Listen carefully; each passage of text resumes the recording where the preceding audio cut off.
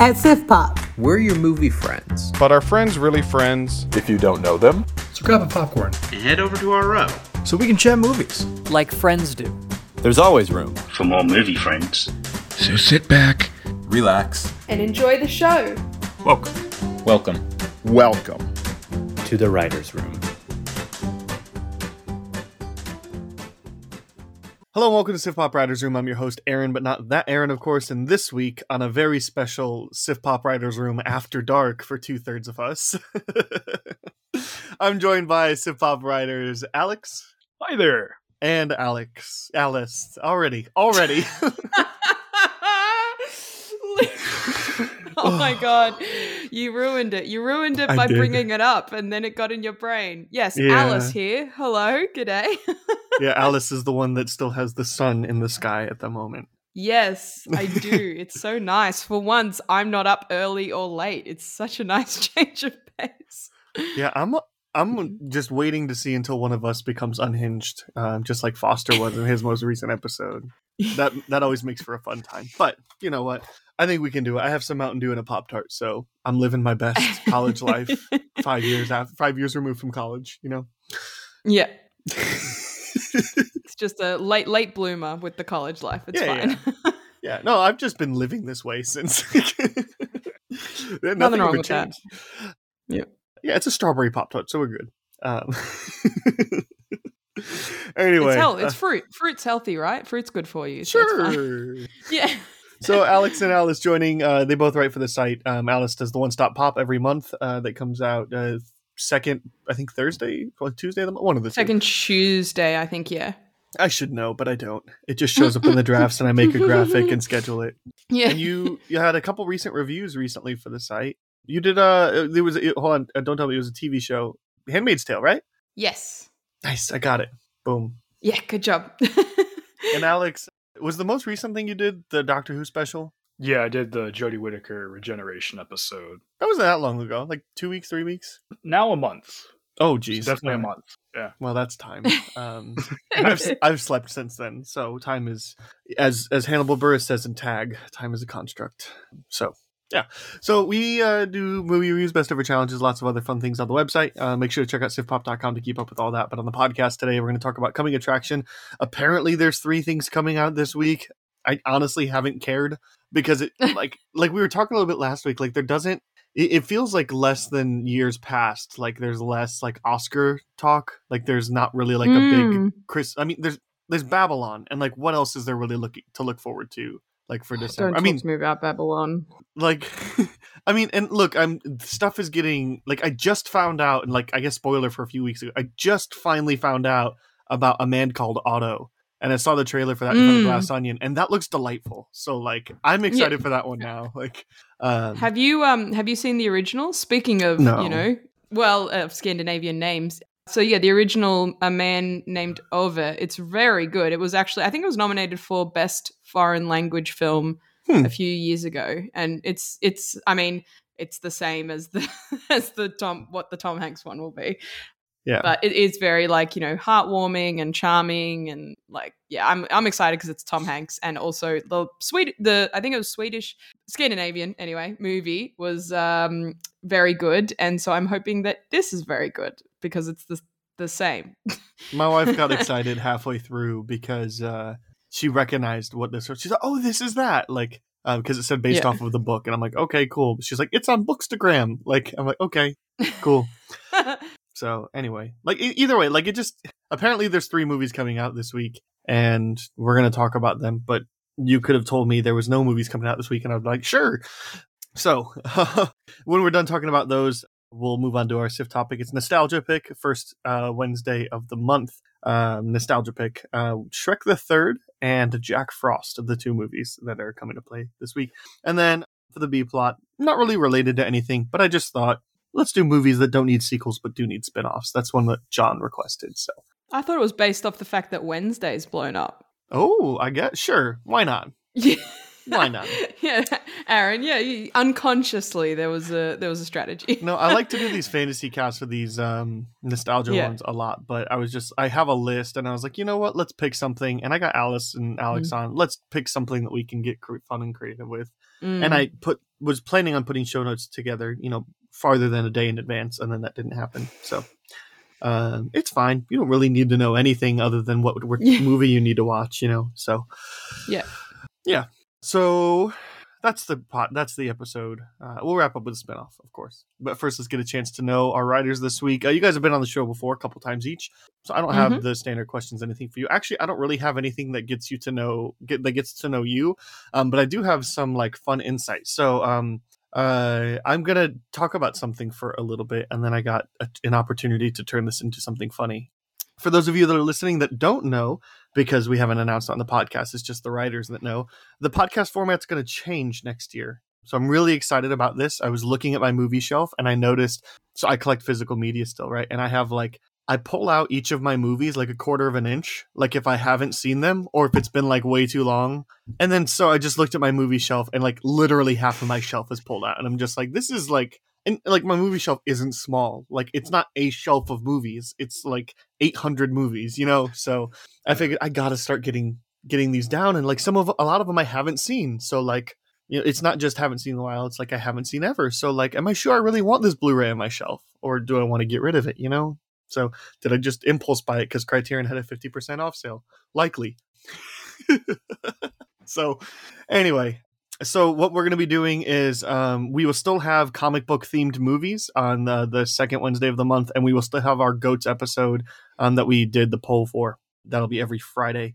But every other week, we're going to have two writers on, and we're going to pick two. They've picked a movie.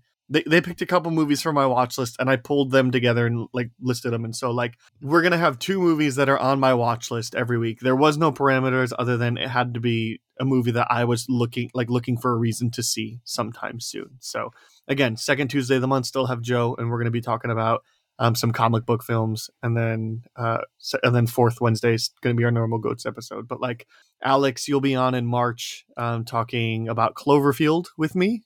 And 10 Cloverfield Lane. A lot of these are two, by the way, 2 movies a week. And Alice, you'll be on, this is a fun combination, in May to talk about 1984 and Bringing Up Baby.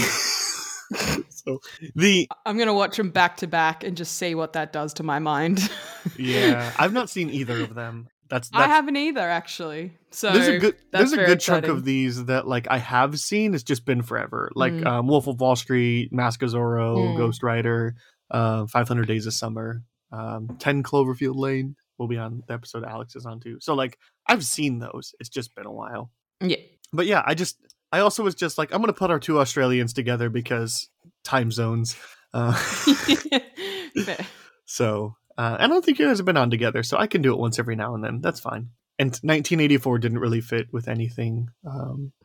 To be fair, it's kind of nice that it's got the genre change, because if you put two things that were similar in tone to 1984, that would be such a depressing podcast. Yeah. Everything is awful. We live in a society. Some of them are going to be that way. So I think a lot of them are going to be pretty light and fun, but yeah, I've got Beetlejuice and Big Fish on one of these weeks.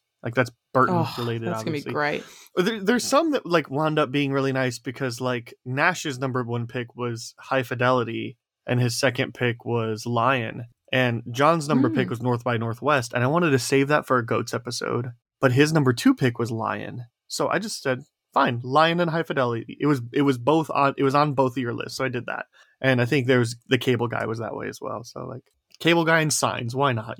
So anyway, that will be the new podcast format. That will be the new way that we are doing things. So I'll try to announce movies as far enough in advance as I can. So I'll start announcing next week and then 2 weeks from now. So anyway, also a new thing coming to the podcast that nobody knows about except for me and Robert is that we're going to have an additional episode every month. So Robert proposed this to me and I was like, I think that would be a great idea. Run with it. So I'm not going to be hosting these episodes. I don't even plan on being on them, but Robert is going to be hosting episodes that will launch the first full Saturday of a month. So if the if it, like, I think April, like Saturday is the 1st. So don't expect an episode on the 1st, expect it on the 8th. Robert is going to be doing about 5 of the biggest releases of the previous month and having a guest on to review those movies. So that's fun. That's exciting. We'll have a little bit of new release content to talk about, and you won't have to hear my voice all the time on this feed. So that's also something to be happy about. So woohoo, congratulations, expansion, all that stuff. I'm really excited for Robert to do that. I think it'll be really cool, and opportunities for our Stiff Pop writers to talk about new releases other than just writing, so yeah, I'm really excited about that. Really cool. Yeah. You guys have gotten to hear enough of my voice. I think we can move on from that. So for the introductory thing, I said, so in order for you guys to pick movies that you wanted me to see off of my watch list, or you wanted to see, just have an excuse, whatever. I thought you have access to my movie collection, Doc, because that's how I shared it. So Alice and Alex, let's hear it. Roast my movie collection. Come on. You want to go first? No, please. Okay. You're technically above me in the in alphabetical order, so that will give me time to quickly scroll through. Better make it quick, because I wanted to say, basically, I didn't have much to roast you over, and that's only because, man, I didn't get too much of a long time to look at that list, but also, it's a nice collection, and I'm trying to rebuild my collection right now, and I hope that I get about as many in mine soon, because, last Monday or whatever, I don't know, I posted on Twitter, was the first time I collected physical media in about over a year and a half because of stuff just trying to deal with some stuff and get over it. Now I'm finally coming back up. Now I'm able to finally start collecting those 4K steelbooks and movies I actually want to own physically. Mm-hmm. And I've got new stuff coming in tomorrow. Got Peacemaker coming in on Blu-ray. I'm excited about that. Whoop, whoop. And so I can't really roast your collection, because it's honestly a pretty good collection, especially in the TV shows. Boo. I demanded a roast. For me, it's more like, what don't you have on this collection, Aaron? Fair. It's hard to roast a collection that's pretty much the entirety of my local DVD store. Sure, yeah. But having said that, for me, the TV shows is where you're lacking. Although I also do wonder, do people buy TV shows anymore? That just got me thinking about it, because I haven't really been buying TV shows because it's all on streaming services. So, why would people invest in kind of physical media? Yeah. I have Fargo seasons 1 through 3 because I bought them digitally, but that was before I was paying for Hulu. I bought them because I was like, oh, I'd rather buy them than buy Hulu, but now I do Hulu for my cable. So that solves itself. So I'm much more hesitant to buy now. I pretty much only buy on sales. So I buy things like Westworld and, the Game of Thrones collection and whatnot. But TV is relatively lacking. Scrubs, especially because Scrubs has the original soundtrack only on the DVDs. On the streaming, they lost a lot of rights. So I hate that. Yeah. I think that for some reason the doc I have access to stops at F, but that's fine, because I see you've got Drake and Josh, the complete series on here, which you have Drake and Josh and you don't have, I don't know, any of the other major TV shows at the time. Where's Wizards of Waverly Place? Or, I know you're not a girl, but let's be honest, Lizzie McGuire, Hannah Montana, those are the ones that that was my era of Disney Channel. And then I guess I wasn't a Nickelodeon kid, which, having just read I'm Glad My Mum Died by Jeanette McCurdy, makes me a little bit I'm glad I wasn't a Nickelodeon kid, because that would make me feel real problematic right now. So you can just sit there with that, thinking. Yeah. I watched a good amount of iCarly in middle school. So. The doc stopped at F because I cut it off early because I was like, you don't need to talk to have the TV show stuff, because we're not going to talk about TV show stuff. Yeah. So because some people requested TV shows, but I'm like, I'm not watching a whole TV show if I already have to watch at least 2 movies a week. It's just not happening. All right. Well, I guess let this be a forewarning to all the writers listening now. When you appear, I expect a roast of my movie collection. So get a roast ready. Because I was sitting here and I was honestly intimidated to share the doc, because I was I was 100% expecting, why on earth do you own a copy of Transformers: The Last Knight? And like that was too easy, Aaron. Come on, a little easy. That's but like, easy. look, See, for the me, answer it was more, why on earth? See, I would say, why on earth do you own a copy of X-Men Apocalypse? And then I realized I also own a copy of X-Men Apocalypse. that one actually, I bought a copy because I rented it right when it came out, and I was like, I like this movie, and then I watched it a little bit later. And I realized the only thing I like about this movie is Magneto in the first 40 minutes, and that's it. Mm-hmm. So I traded in my copy, but I redeemed the digital code, which means I still own it. Damn it. Nice. Yep. And you own all the Pitch Perfects. Look, Yeah, I that was a Black understand Friday the deal. first one. Yeah, I understand the first one. I really do. But Pitch Perfect 3, I think I've like blocked it out of my... You own... Oh, no. Okay. No, you do. You own the bad, I should say, pirates. You own the bad pirates. okay. Why do you own Pirates 4 and Pirates 5? Okay, that's deserving of a roast because That's fair. They're just terrible. I can explain all these, actually. So Pitch Perfect was one of those where I owned the first one because the first one was great. And I've seen 2 and 3, and I'm like, they're not terrible, right? They're fine. No. They're certainly nowhere the level of the first one. And Black Friday, like 2021, I could get the whole trilogy for like $8. I was like, I'm not going to not do that. So that's why I have it. Yeah. And the Pirates one was a bundle on Vudu. It was a 4K bundle for like $20 for all 5 films. And I'm like, cool. And I had never seen them at that point. So it was cheaper than to buy them individually. Have you seen them now? Yeah. 5's a giant piece of crap. 4's bad, but 4's bad, but kind of watchable at some points. I'll give you that much, yeah. But 5 is very, very bad. When did 5 come out? Because I don't remember there being a 5th. Like it was a big 2016 years ago. Yeah, you know they filmed the 6th one. Like it exists. They just never brought it out. They filmed it. They filmed number 5 and number 6 at the same time, and then they were going to release number. Yeah, and then it was so bad. The 5th one was so bad. It's just been shelved. They're never touching them ever again. I had no clue. Wow, that's shocking. Yeah, that's the one that has Javier Bardem as the villain, and he's got like a floating face. Yes, and the visual effects are really cool. And it's the one where Keira Knightley and Orlando Bloom return for all of 2 minutes. Yeah, the last one I remember was just completely no Orlando Bloom and Keira Knightley whatsoever. Mm-hmm. But Penelope Cruz. I think there was Blackbeard. I think. Mm-hmm. Been a minute. Yep, that's the one. So they all meshed together. They're bad. Yeah. So anyway, fair roasts, Alex. Fair roast. Alice. Fair roasts, Alice. Alliteration. It's okay. Pronunciation. Maybe you should have been the bet should have been, how often will you actually use my name? My real name. Probably. Anyway, for people that are guesting on the show, prepare to come with a roast. I expect to be roasted, but also save some roasting for everybody. Don't take up all the good ones. So anyway, but yeah, I was so scared to share it with everybody. I was like, people are going to be like, why do you own this and why do you own that? And instead they're just like, I like the way you organize. It's very creative and colorful and makes a lot of sense. And I'm like, thanks. So, look, I don't think any movie lover can be truly judgmental of another movie lover's collection, because we all were young once. We all got into movies at a certain age and you just bought everything, and then you then reflect back. Like, I go back sometimes, I'll rewatch movies and I'll have rated it in the past, and then I'm like, why on earth did I give this an 8? Like, it is just, what drugs, how many drugs was I on as an 8-year-old child? How or whatever. many drugs did you eat? Yeah, just because I was even looking today through my watch list and everything. I'm just like, oh wow, that was a choice. So it's very fair enough. We've all been there once upon a time.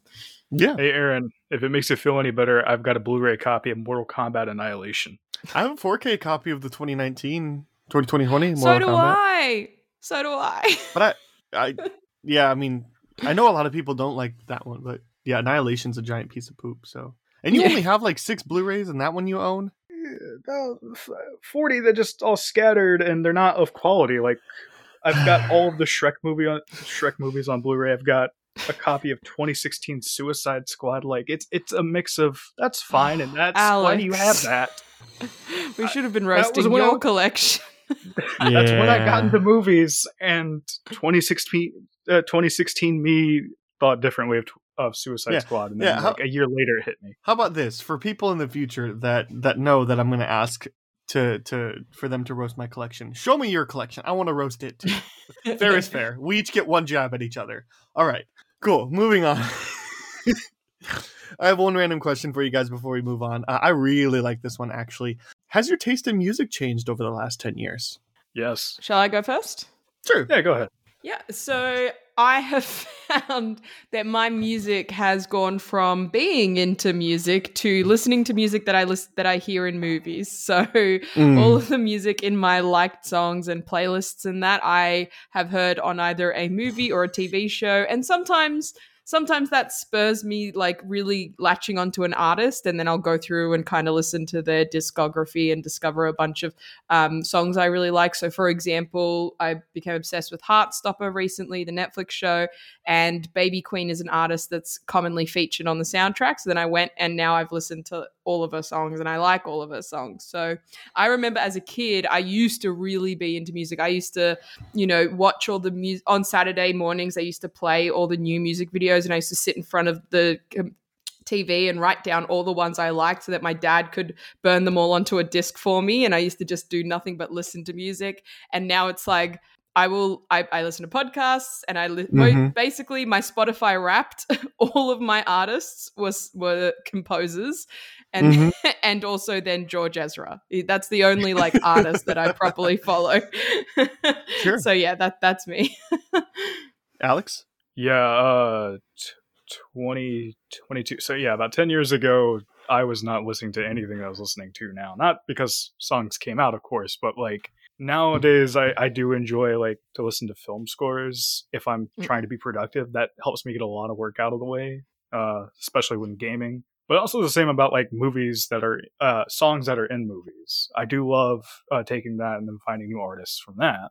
And like, let's see, I was 13 10 years ago. So yeah, I think 13-year-old me was like, what's the new Kanye West album like? Which I'm definitely not listening to now. It's a bit different now. Oh, yeah. Yeah.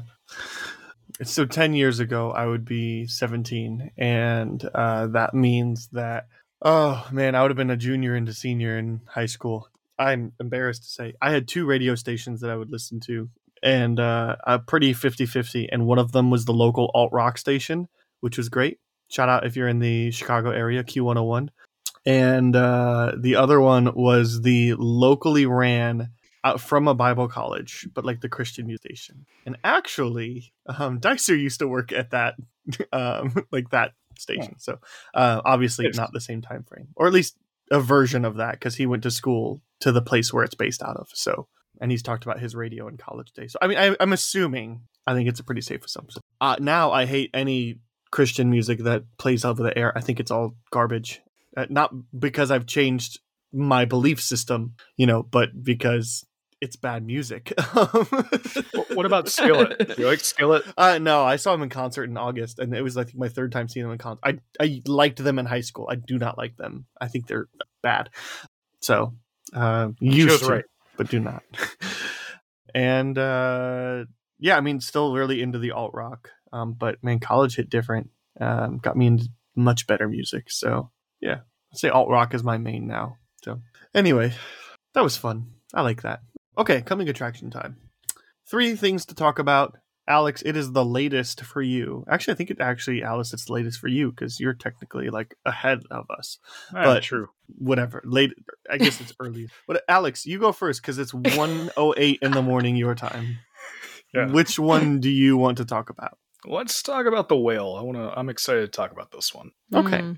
All right, so The Whale, probably getting the most press because a standing ovation for Brendan Fraser at the awards ceremonies. Darren Aronofsky's new film, written by Samuel D. Hunter, starring Brendan Fraser, Sadie Sink, Ty Simpkins. That's a name I know. Who is he? He's somebody, right? Isn't he Cyclops?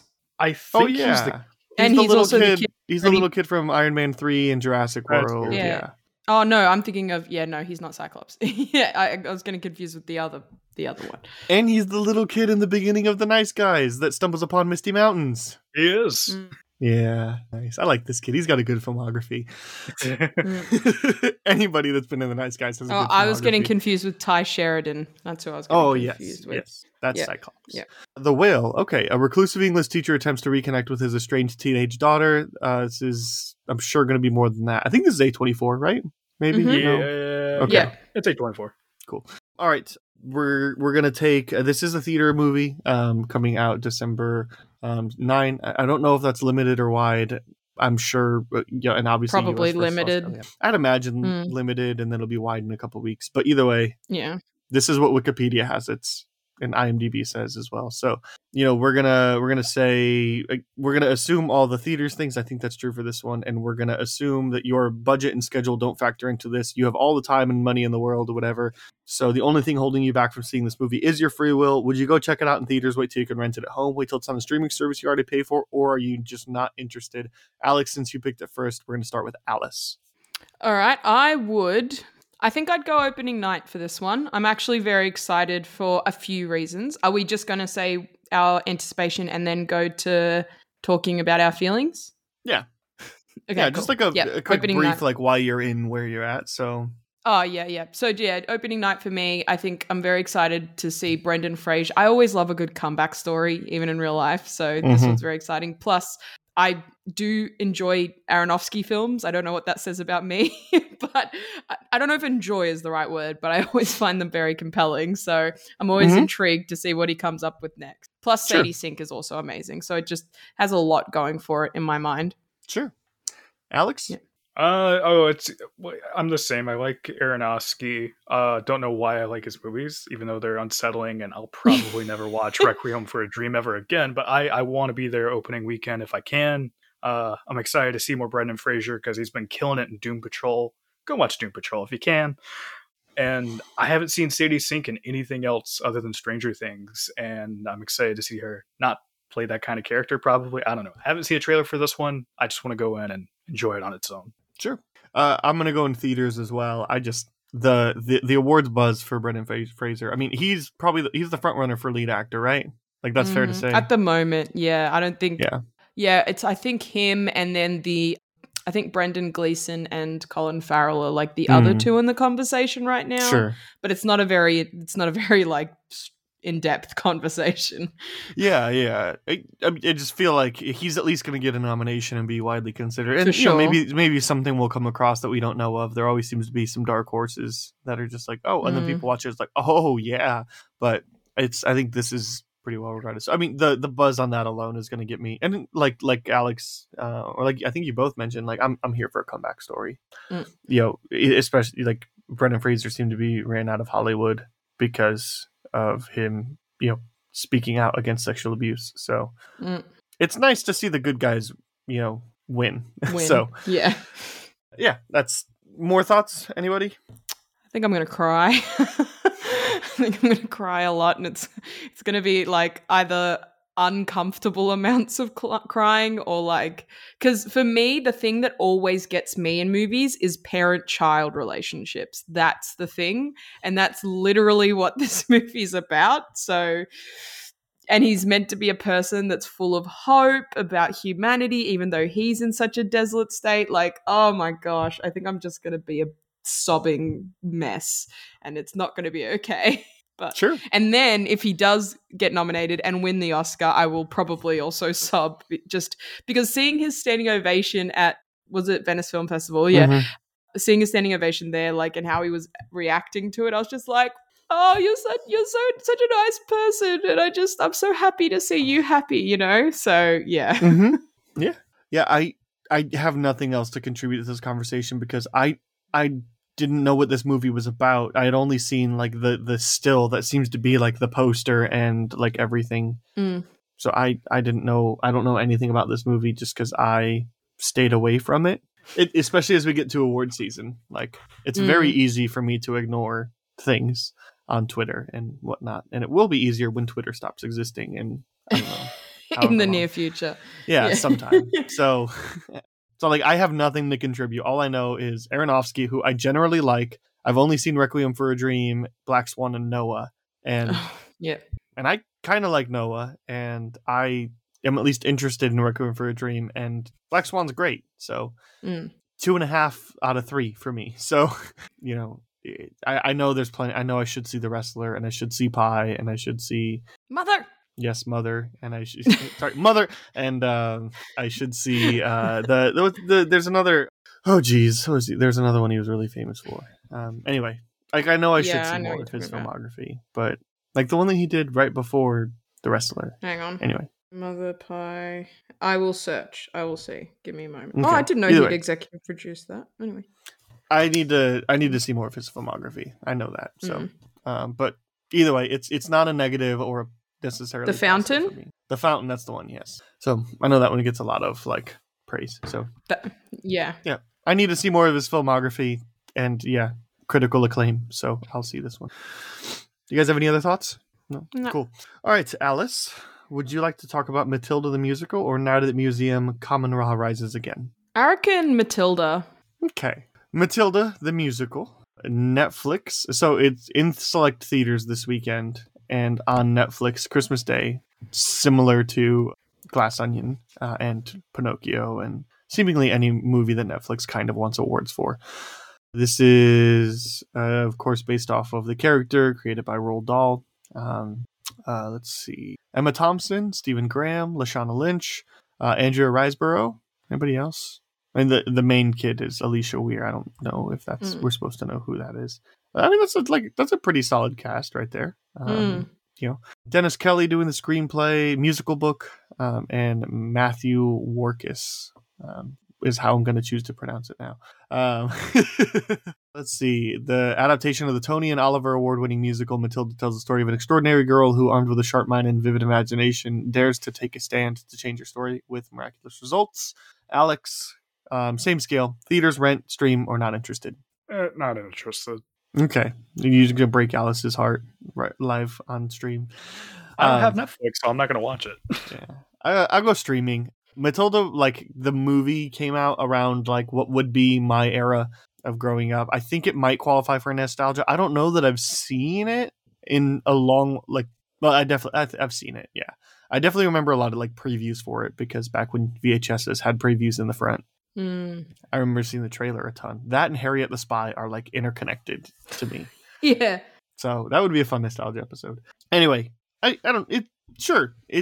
an award-winning musical. Road to Hall, yeah, cool, done. Streaming, not made for me, but sure. All right, let's hear it, Alice. Yeah, I think, look, I actually was for a long time just streaming. I've never been super attached to the original. I think I watched it as a kid. I haven't really seen it since. It's just been one where I've been like, oh, I should rewatch it. And then I've just never gone back and done it. But then I am on TikTok, like many people are. And right now, absolutely blowing up is one of the dance routines from the movie. And it looks insane. The amount of talent in that, I think the clip that has been shown over and over again is about, 10 or 20 seconds. It just looks so exciting. And I haven't seen the musical, even though it did tour here. I didn't get a chance to. So because of that, and I do like a good musical, it's going to be theaters for me. If I could. I mean, I'll probably still just watch it on Netflix, but it would be theaters in terms of anticipation because, I've heard it's actually a really, really good musical. Like, it's one of the better ones. I think it was originally created by an Australian, like the original Tony Award winning musical and everything is actually created by an Australian comedian called Tim Minchin. So that's really cool. And like the dance pieces and the choreography and the set pieces just look to be extremely exciting. Plus Emma Thompson. I'm a mad Emma Thompson stan. So I will come whenever she is there. Yeah. No argument there. Nothing wrong with that. Yeah. I'm looking at the filmography for the playwright and the director. Nothing. I mean, the director did, I think this one had some buzz. 2014 Pride. Like, I think that one had some pretty good buzz. Oh, yeah, I remember that one. Yeah. I definitely didn't see it, but... I didn't see it, but I did hear about it. I never got around to it. 7.9 on IMDb ain't bad. So, yeah. Anyway, I was just wondering, like, is this going to get... Like, I know Netflix sometimes has, like, different for movies that Netflix releases or produces, sometimes it has different release strategies for international. But like, I think they really only do that when it's movies that Netflix buys the rights to. They pretty much only buy the right for the US. Something like Mitchell's versus the Machines, not movies that Netflix funds from start to beginning. So anyway, I was just curious because I was like, do you even have an option to Netflix this in a couple weeks? Yeah. We're not living in caves. No, I know you have Netflix, but I meant like, or is this one thing that like Lionsgate made, but they are not confident on theater, so they're sold it to Netflix for the like states rights, but they're gonna I think if it's anything, I think like you were saying, I think if it's anything that's like Netflix made, or if it's a big enough release, we will get it at the same time. Actually, due to time zones, we tend to get it earlier than you guys. Like it'll drop at midnight or whatever for you guys, but we get it at like 6 p.m. So sometimes, for example, with TV shows, for example, the reboot, the spin-off, whatever you want to call it, the sequel of Willow came out the other day, the show. Yeah. And my TV tracker was like, it's coming out at midnight. And then it was already available at lunchtime for me to watch. So, if it's anything major, we will get it. It's just, those weird in-between ones where sometimes we have to wait like an extra month because apparently it takes too long for the internet to reach us. I don't know. Well, they have to put the reel on a boat and then send the boat from Hollywood to Australia. Yep. Yeah, exactly. And then they have to get distributed. Yep. So, I had a friend that set his Xbox like time zone to Australia so he could get Call of Duty Warzone 2 early. That's smart. Yeah, he's a dweeb. Yeah, no, and like I said, I think it's for the Netflix original made stuff. I still think like their release strategy is the same worldwide. But I think there's some movies that Netflix buys the rights to that like. There are some times where it's like limited streaming and then to Netflix, and you're like, it's going to Netflix. Like it's just theaters for us. It's a normal release. So I think that's the ones that Netflix buys the rights to. They buy the rights for a US premiere. So cool. I would pick Night at the Museum. That's the one I'm going to pick for of all the choices left. I'm going to pick that one. Night at the Museum, Common Raw rides again. This is Disney Plus exclusive. It'll be streaming December 9th. Honestly, had no idea this was coming out until Wikipedia says. So I was like, okay. And I recently watched all 3 of these films. Nick Daly hesitates becoming a museum night watchman, and Common Raw returns to conquer the world. Is Nick's the son? Yeah. So because he calls him Nicky. Because once you hear Ben Stiller say Nicky, you just can't not anymore. Anyway, so he hesitates to do that again. Animated should be worth noting. This isn't another live action thing, and let's see. I don't really recognize any of these people. Jack Whitehall seems like a name I should know. Steve Zahn, he's a British comedian. Jack Whitehall, you'd recognize him if you saw a picture. Probably. Of him. One I'm like, I think he may have done another role or something. Oh yeah. He looks like Matt Bomer. He looks like that guy. He's discount Matt Bomer. Like a dweeby British. Actually, fun fact: he was in like a 7 or 8 year relationship with Gemma Chan until recently. Oh, wow. You'd hate to lose her right now. Would not have known. He's in The After Party. I think some people really like that. Bad Education. That one got some decent. He's in Clifford the Big Red Dog, 2021's most beloved movie, right? And Jungle Cruise. Oh my God, I totally forgot about that movie. Yeah. Jillian Jacobs. Hey, I like her. Zachary Levi. Yeah, there's some pretty good people in this thing. Yeah. Chris Parnell. I like him. Anyway, Night at the Museum. Common Raw rises again. Why not streaming? Like, why not? This animation style looks fun. I think it could take some like creative steps that like a live action never really could. It could get a little bit more Scooby-Doo. And it just really feels like, honestly, if you could go back, I wonder, I guess the movies did make a good buttload of money, but like, it almost maybe felt like hindsight feels like maybe animated might have been the better route to go in the first place. But CG was a big drawing point for that. So anyway, I'm sure. Why not? I'll see an animated Night at the Museum. Yeah. And who else? Yeah. I probably won't watch it. That's fair. Not like, to be fair, I didn't even know it existed until like 3 hours ago. Yep. When I watched the trailer, I was like, oh, this is a thing. And I was like, well, do they at least have some of the cast members returning? And from what I saw on IMDb, like, no. But they do have some fun choices. You also got like Zachary Levi's also in there, and Steve Zahn, and a few other people that are great. It's just I just can't fit it into my time, and probably won't bother. Yeah, it's like an hour and 19 minutes, but yeah, I mean, especially during award season, you know. Yes. All right, Alice, are you gonna check this out? Yeah, I'm probably in the same boat as Alex here. I also didn't know it existed until about like a week ago when I got hit with the trailer, and I was just like, at first I think I just saw the poster and I was like, oh, I think I would have been more interested if it had been live action and it would have included some of the cast, like the original cast. Obviously can't include all of them because Robin Williams, but some of them at least. And yeah, I don't know. It's weird to me. I understand why they would have done animation and everything, but it's always weird to me when they change formats, even if this like it's a continued connection of some kind. And I don't know, if the reviews are really, really, really good and everyone's like, oh my God, it's amazing, then yeah, maybe I'll check it out. But to be honest, I'll probably skip past this one and go to something else. Yeah, like to be fair, like I'm not going to check this out soon, but like it's one of those, like it's on Disney Plus. I'm already paying for Disney Plus. Like, why not? You know, if I'm really, you know, wife and I just want something like more surface level, you know? Yeah. Sure. Especially with like some of the schedule that'll be coming out, you know, watching. For like a Tuesday night over dinner or something, just something chill. Yeah. Yeah. After we watch 1984, like, all right, I need something. Fair. Yeah. Or, you know, Cloverfield and Cloverfield Lane, you know. Yeah. Maybe Night at the Museum to, you know, make me feel good about life again. Anyway. Yeah, a very unenthusiastic streaming for me and a very unenthusiastic not watching for the other two. Okay, well, time to promote your stuff. If you guys have heard stuff that you like, comments that you like from Alex and Alice, then maybe you want to hear more of their stuff. So time to promote some stuff. Alex, let's start with you. Hey, I have a YouTube channel called Alex Reviews and Stuff, because I'm not just always reviewing, I'm always talking about stuff as well, when I got time for it, at least. And if you like my voice and you like my thoughts, swing by there, check it out. I hope you like it. Alice?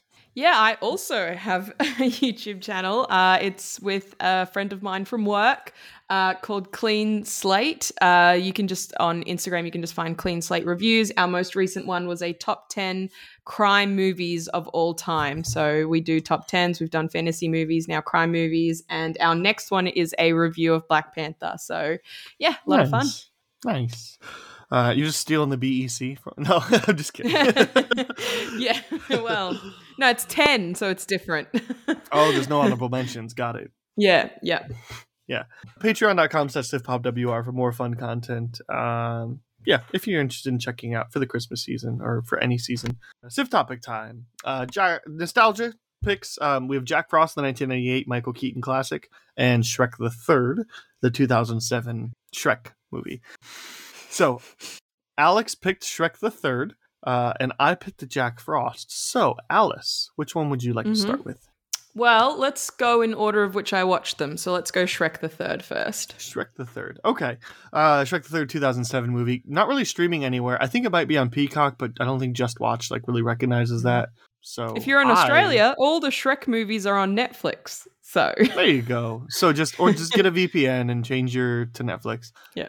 I just did a disc to digital thing on Vudu because I could pay $2 for a disc that I definitely absolutely own and didn't look up the barcode online. Yeah. So that's what I did.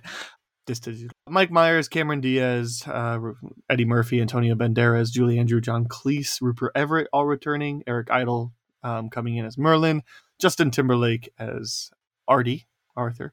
Yeah, and a surprising, good amount of Ian McShane as Captain Hook, John Krasinski as Lancelot. Didn't know that. Fun. Amy Poehler, Snow White, Regis Philbin. Oh man, this is stacked. Everybody must have saw Shrek 2 and saw that is the best movie in the entire world.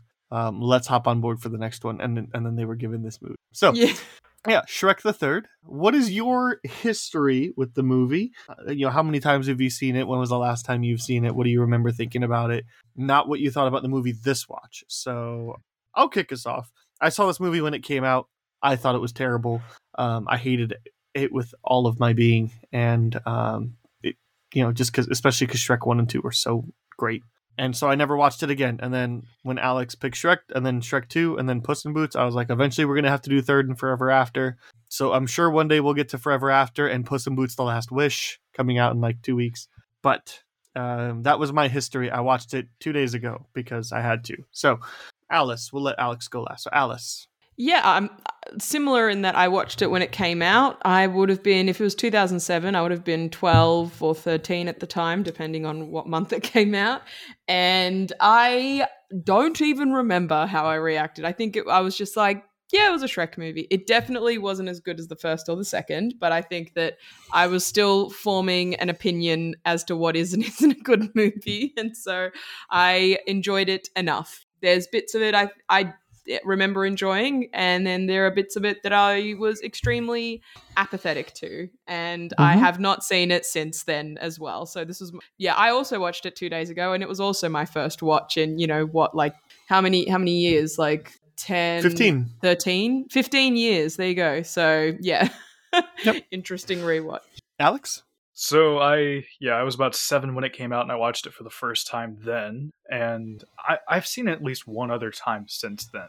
But Shrek the Third is very unique to me because it's the first movie as a kid I remembered, I don't like this. Oh, that'd be a fun thought experiment. What is the first movie that you had that reaction to? Yeah. So yeah, it's just like you guys. Like I watched it for the first time in a lot of years and was like, I don't remember a lot of this. Just that I didn't like it back in the day. Well, we're gonna go in reverse order. Shrek the Third. Did you like it, love it, hate it, dislike it, or think it's just okay? Alex. I can't speak tonight. Been working for too long. I thought Shrek the Third was actually okay this time. Okay. It's fine. Alice? Yeah, I would say high side of okay, low side of liked it. Like, it was inoffensive, ironically. As films go. I didn't hate my time watching it, but I also wasn't like, that was the most amazing movie I've ever seen. So, yeah, I'd say more low side of liked it even. Okay. Just firm right in the middle of just okay for me. Surprised me, because I was for sure thinking I was going to go into hate it, because that's what I remembered. Now, it in comparison, like Shrek 1 and 2 are both in the loved it camp, but yeah, like so they're classics. It's kind of like I feel exactly on par with this one as Puss in Boots, like in terms of like how much I enjoyed it, except Puss in Boots was probably a little bit more fun than this one. So yeah, like this is so far my least favorite of the 4 that we've watched for this podcast. Like, not by much, because Puss in Boots wasn't great either, but yeah, just okay. There's some things that really work, and there's things that don't. Let's get into it. What do you want to? Where do you want to start off with? Can we start off with the high school place? Yes. Okay. Yeah. So the Worcestershire. Yeah. Worcestershire. That was a nice little. That's what Shrek likes to do. They like to take references to real world stuff and do they made like their barbecue sauce joke, which I appreciated. Yeah. But then that's where one of our new main characters gets introduced, and something I realized is that this movie has a really hard time deciding what the motivations for Justin Timberlake's character is, because it goes back and forth so often, and he's not interesting. And nope. I get his character is literally supposed to not be interesting, but I don't have a reason to want to root for him or him even be here. There's a nice dynamic with the entire Shrek group, and he just does not fit in whatsoever. Yeah. I think the movie doesn't, it's not even the motivation of Artie. I think it's more like the presence of him. Like, it just doesn't know what to do with him as a character. It's just, he's such a non-character, which I think is only, emphasized by the fact that he's very clearly not present in the 4th one, even though he supposedly is the king of Far, Far Away. And should be a pretty major character. But it's like, for me, it's just the fact that the story is seemingly rushed in a way, but not not in a way where I felt like, I wanted to see more. It's more that I feel like it had this one storyline about Shrek and becoming a father and that whole, wrestling with that. And then there's this whole other element with, this guy being the king. And then also there's this other third one with Prince Charming and how he wants to take over and be king. And I just feel like none of them are fully fleshed out. And so it's almost like we got 3 half plots or 3/3 plots rather than a nice solid through line like the first 2 had. I'm absolutely more interested in this movie if Fiona's the main character. Like, I think that would be really interesting. Or why not even Prince Charming? Because like when he was on screen was the time I cared the most, because I didn't really buy into the whole Shrek not wanting to be a dad thing, because like it's just kind of, it's there because the movie needs it to be there. You know, we've got no indication of anything otherwise.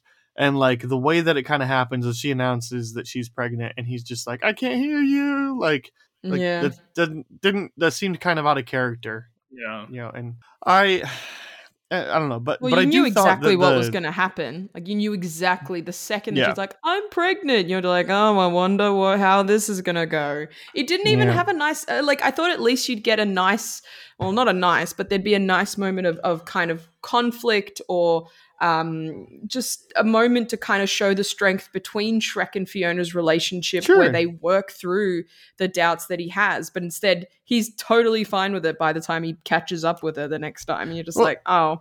And okay. there's a really interesting like line that at the baby shower where they're just like, if this person's watching the kid, what are we going to do? And they're like, work on your marriage. And she's like, we don't have problems. And everybody else is like, yeah, you do. Like, that'd have been really interesting to see like more of that from Fiona's perspective, you know, more of recognizing problems with their relationship and looking how they can fix them. And then also like be the badass heroine that she, you know, especially there's plenty of moments to like about this film, but by far my favorite singular moment was when Julie Andrews bashes her head through the wall twice. The second time, and she's just like, she's all woozy. There's like, we're stuck in this wall, and she's like, all right, like all the things you could do, you know, head to a brick wall, great. And then they're like, there's still another wall. Yeah, my favorite scene is similar. It's the scene where all the princesses kick ass, like breaking into the, you know, and you've got the Snow White where they literally are using the audio from the original movie, which the whole time, it did kind of take me out of it, because I was like, I wonder how much that would have cost them. That's all I could think about was the rights that they must have spent for that bit of the song. But then, you know, it turning into the Led Zeppelin bit and then becoming this cool where they all use their specialty moves, as it were. Like I really liked how Sleeping Beauty just like falls asleep and trips everyone. That was my most enjoyable bit by far. Yeah, it was good. As far as a favorite moment goes, that was going to be my favorite moment, was the song turning into Immigrant Song. But the thing that ruined it for me slightly is that it kicks off and then it immediately switches to Barracuda, and I was so disappointed because I thought we were about to get a siege scene where they take over far, far away and that song's blasting, and I was like, I think Led Zeppelin is pretty particular with that song, so I bet you it was in a negotiation that they could only play less than a certain amount of... Probably. Yeah. Because like it was a big deal that Thor Love and Thunder, or that Thor Ragnarok got the rights. So the also runners up for moments of the movie. There's a moment with Shrek's nightmare about all the babies in the swamp had me rolling. That was hilarious. Nightmare fuel, but hilarious. For me, it was the Gingy like flashbacks. The Gingy flashbacks were a strong contender, and then there's also another moment with Gingy where he gets surrounded by a bunch of people with spears, and then like a gumdrop falls out of his butt. And it's like, it's a poop joke, but it's a funny poop joke. Like, that, to be fair, that's the parts of Shrek that for me have aged the worst, are all the like toilet humor, and I'm just like, oh, I remember being a kid and thinking this was so funny, and now I'm just like, I'm such a jaded adult now. Where I'm just like, yes, toilet joke. Oh, look, they farted. No, anytime it's stuff like that, like that's like, naturally. I'm honestly surprised we didn't get a baby peas while they're changing the diaper, you know, and like a stream up. I'm really surprised we didn't get that. But it's funny when it's a little gingerbread man that poops a gumdrop. I think that's hilarious. I still do. Yeah. For me, it was also when Donkey, when Puss in Donkey's body tries to do the eye thing, and then they're all just like, kill it. That was very funny. This movie has lots of really funny moments. I just think that the story, like, they just kind of got lazy with it, because the first one's so nice. It's such a, you know, it's literally just, we take the traditional fairy tale and we put it on its head. And then the second one kind of builds on that with the idea of expectations and, you know, not judging a book by its cover and stuff. And then this one just felt like they had to put a story in, but they just had a bunch of jokes they wanted to tell. Yeah. That's exactly and what it that's feels really, like. Yeah, and that's kind of where it fell for me. Even like Mike Myers' performance at times, I was like, all right, you're kind of phoning it in a little bit, mate. Yeah. Like, yeah. It really feels like the first two movies were planned and intentional, and the writers were having fun with it, and they were having fun kind of put this new twist on fairy tale stuff. And then, the third one, they're like, well, where do we go from here? Well, we got to somehow, we got to get Shrek to be a dad, to be king, and why not also make him a dad? Well, but it really wouldn't be in Shrek's character to want to be a king. He would want to go back to his swamp, right? Royalty's not really his thing. And then, it would be, and then, all right, well, cool. Well, let's have a movie where he finds Arthur, and we make a bunch of fart jokes along the way. Which, can I say this? This is something that I kept getting, I guess, annoyed. I don't know if that's the right word for it, but I just kept thinking about it the whole time, where it's just assumed that they're going to go back and live in their swamp, right? And the whole time I'm just like, what's Fiona thinking about this? Like, she grew up in... Oh, no. We don't think about what women want in our animated movies. Nope. But well, that's the thing. As a kid, it didn't even occur to me. But then watching it the whole time, I'm like, is she fine with going back to the swamp? Like, they don't even have a conversation about it. Yeah. She just has to adapt to him. He never, ever has to think about adapting to her. And it's just, I don't know, it really rubbed me the wrong way, the whole movie. It did me too. Not as a not female. It was just like, her mom is still in far, far away, right? And surely Arthur needs some sort of, positive male role model. And the dad is dead now. So, who's around? And surely he would need wisdom, and surely Shrek could be of use there. It was really and yes, the whole thing of this is obviously what Shrek wants, and Fiona's just okay leaving her home for the swamp, and far, far away is far, far away. Yes, I had the same thoughts. Well, I got kind of good news. It'll be a while before we get to it, but from what I remember, Shrek Forever After kind of acknowledged that they kept avoiding, focusing on Fiona during these decisions. And again, I want to leave you in the dark because I haven't seen that one, Aaron. Yeah, cool. But from what I remember, I was very satisfied with finally how they started giving her a whole lot more attention and finally letting us in on her perspective. And when we get there, I'll be excited to know if that is still true from what I remember. Sure. Yeah, that'd be fun. Yeah, I'm certainly interested in seeing Shrek 4 now, because I never saw that one. And I think Shrek Forever After was still kind of middling reviews, but slightly better than Shrek the Third. So it's the third's definitely the worst one, by far. Because at least, again, the fourth one has a story. It's not the most original story, but it is a story, and it does have a very clear, beginning, middle, and end, and nice character development and everything. So yeah, I'm struggling to think. It just kind of felt like there was also a lot of times where the movie was 5 years too late, right? Because there's even with the body swap thing, they did that in Scooby-Doo. And it was kind of funny then. I mean, it was the most memorable thing for me as a kid, I think. As a kid. But hi, Scotch.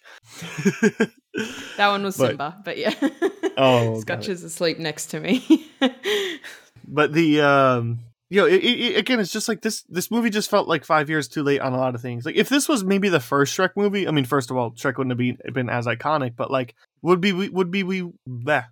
we be willing to give it a little bit more grace, because it still is pretty creative. It still has good moments, but at the end of the day, it's just a movie. And so if we followed up this movie to something to the likes of the original Shrek and Shrek 2, would we care that much? But it's this movie isn't because 1 and 2 are really creative and really fun and really do something fresh with the fairy tale genre. And it's almost this took the worst parts of the first two movie and just did them again. And also hey, let's do other things and pop culture references that are going to be dated in a year. This feels like a lot of leftovers from the first two movies, specifically the second, because they did set up the villains pub and everything and how they all got along. And I appreciated them at least including them, because that was a really neat concept from 2 when they go to that bar where they all hang out. And Larry King voices the ugly stepsister, R.I.P. Larry King. But yeah, it feels like a bunch of leftovers. At least when it doesn't Yeah, want like to try to be even Rapunzel's turn to evil and everything, I just feel like she's such a I remember her when I first saw it. I remember her being so much more of a character and like having way more agency and being way more, I guess, evil. And then when I was like, oh, she doesn't actually do anything. Why do I remember her actually being a bad guy? Like, that's a whole character where I was like, okay, I guess Rapunzel's bald. That's the joke. Like, it's just, yeah. Bald people are hilarious. Yeah. Yeah. I'm even looking through IMDb's quotes to like see if there's something. And like, no. I got a few fun moments that stuck out that I took notes for if you're interested. Sure. Like whenever Shrek goes to the high school, the marching band plays All Star. Thought that was a fun little callback. It's like half a second, but caught it. I really love. I'm a sucker for every time a movie uses Joker and the Thief. Oh yeah, I was definitely singing along because I love that song so much. And there's a fun little moment where they're all running through town, just changing stuff. And I don't know what it is, but it's so weird but hilarious when Captain Hook goes up to a little girl. To a woman and her child, and it's like, there's Peter Pan, and she's like, his name's not Peter. Shut it, Wendy. I thought that was funny too. That was very funny. And the also whole villain siege. Yeah, and then you see that the sign got changed to go away. I was like, I want that sign for my door sometimes. Yeah, that was actually a really funny moment. I forgot to mention. She's just like, she's got the most horrified face, right? Yeah. You started off a point, Alex, by saying this kind of feels like leftover bits. Like, this really does kind of feel like leftover bits from Shrek 1 and 2, right? Like, maybe at one point there was a scrap subplot of Shrek wanting to, like, Fiona being pregnant in Shrek 2, and then, like, they just scrapped it for time or whatever. And then they're like, hey, let's revisit, like, scrapped it in the writer's room process, and then, like, let's do that. And we liked Prince Charming. Let's bring him back. And let's do the thing. And like, we got to find an excuse for the villains to come together. And, anyway. Also, another thing that this movie reuses that I picked up on, this is the third Shrek movie that does the it's not what you are, but what you do that really matters kind of meaning at the end. Because they do that with Shrek at the end, where it's like, it doesn't matter that you're an ogre, you can still be a good father. And it's they kind of recycle that for like, it's not the fact that you're an ogre, it's the fact that you can be good. And this is the third time they've used that. Mm-hmm. Yeah, and then he makes the speech to all the villains at the saying the same thing. Yeah. Yeah, and then he just rips off Batman Begins. There was a funny moment, where it was like with the trees being like, it's just a bit hard being two trees and having a fight. I was like, that was fun British humor. Another part I really liked was the king's death. I always find that scene very funny because he's so I find it funny. I was just like, he just keeps dying, but then he's not dead, and it just keeps going. It's just one of those things. I enjoy it. Yeah, that was one of those that like really did not age well for me. Yeah, it was a bad joke back then. It was already overused, and I don't like those jokes in general. There's like a really specific one. I can't remember what it is right now, but the Deadpool, he does it in Deadpool, I think, too. Yeah. No, I think he does do it, but yeah, there's one. I'll think of it later, and I'll like send you guys a message that'll be like, it's this one. Yeah. The message is going to be at like 4:10 in the morning, and it's just going to be like, heavyweights or something like that. Like, yeah. I do have one thing to add on that we didn't really talk about a whole lot, and that's because the movie itself is uninterested in remembering that this is a character, but Merlin is literally here for 2 seconds just to get characters from one place to another, and that is it. Just the whole like use of the King Arthur legend. I was just like, I feel like his name is Arthur Pendragon. Yeah. I was like, you're not even going to pretend to have a bit with a sword or anything vaguely interesting besides the fact that his name is Arthur and there's a Merlin who had a nervous breakdown. That's it. Really, guys? Come on. Like, I thought, like, okay, this was when I remember even the first time I watched it, I had the same thought. I thought the big reveal was going to be that Prince Charming is Arthur's dad because they have very similar character design. And there's that whole character bit, there's that whole bit when he's looking in the fire and being like, specifically that his dad left him behind. And so I was like, what if, he had a secret affair or something, and then he had, because it's his dad that leaves him there, and it's been obviously like, you know, however many years, so could totally be an option. Maybe his mum told him to or something, and then there could have been either a really nice like reconciliation moment because Shrek likes to do that, or it could have been I've, you know, matured past you sort of thing. Like I thought there was going to be a whole thing, and then it just didn't, and I was just like, oh well. You just got it would have been awkward because it would have been awkward because like didn't Charming try to marry Fiona? Yeah, and he's her cousin. Yeah, but I mean, it's also, you know, royals. They marry cousins all the time. It's fine. It's true. Fair enough. Fair enough. That's true. I'm totally out of anything positive or negative. This movie's just so forgettable. Like that's its biggest problem. So yeah. Anyway, agreed. There was Shrek the Third. Would you recommend anybody check it out? If so, who? And yeah, I think that's the only. I don't know. It's the end of nostalgia. I don't have to do this anymore after this week. But yeah, would you recommend somebody check this out? If who? I'm just gonna say no. Nobody should see this movie. Watch Shrek 1. Watch Shrek 2.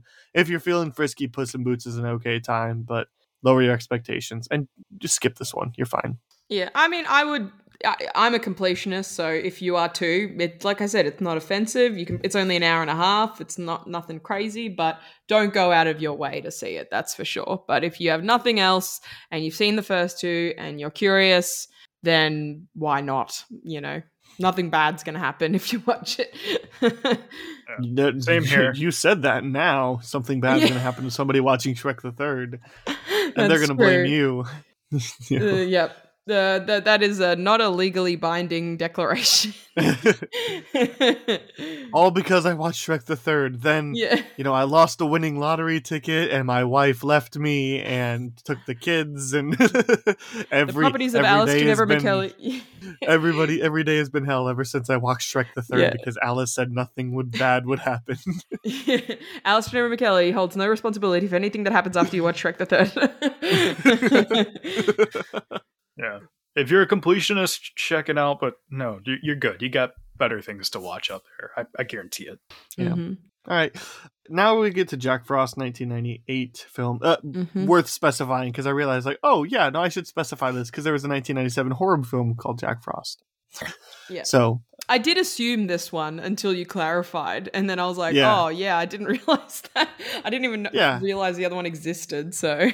I just only remember it existing because Shannon and Elizabeth is in it. Yeah, sure. And I had a crush on her back in the day because who didn't, So IMDb credits, Let's see. Jack Frost 1998 film. A father who can't keep his promises is killed in a car accident. 1 year later, he returns as a snowman who has a final chance to put things right with his son before he is gone forever. I picked this movie, so I want to hear your guys' history with this one. Same thing. Alex, let's start with you. I've never seen it before, never heard of it before. This is a whole first going. Yeah, this was completely blind. I didn't even look up the description. It was just like, let's do it. Nice. Alice? Yeah, I did watch it as a kid, and I remembered pretty much. I mean, I remembered kind of what happened in it, but I didn't remember the specifics. And I just remember at the time when I was a young child being kind of horrified by the snowman design, but I am an adult now and I'm fine. I will be able to sleep tonight. It's not a problem. Mm-hmm. But no, I remember enjoying it as much as any other Christmas movie. It never became one of my favorites. It's like, I haven't seen it since I was a kid, so I haven't rewatched it every Christmas season or anything like that. But this one was actually, quite interesting to rewatch. Yeah. I watched this movie a bunch as a kid. Look, I'm willing to say I think I probably most recognized Michael Keaton from Batman, but it was pretty close to this. I've probably seen this movie more than I had the 1980 whatever Batman. Because I didn't watch 89. Batman Returns until I was adult. 89, there you go. So I would have identified him probably more with this as a kid, but that makes sense as a kid.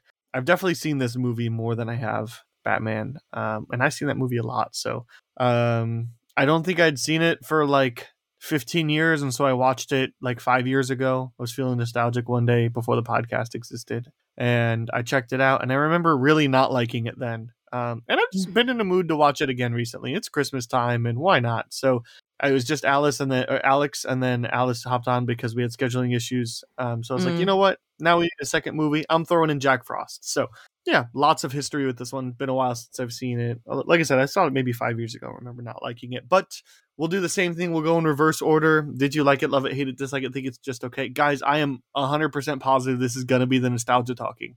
I like it, like firm, like middle to low end of like it. Like it's far from great, but like I think there's some really good stuff in here. Alice?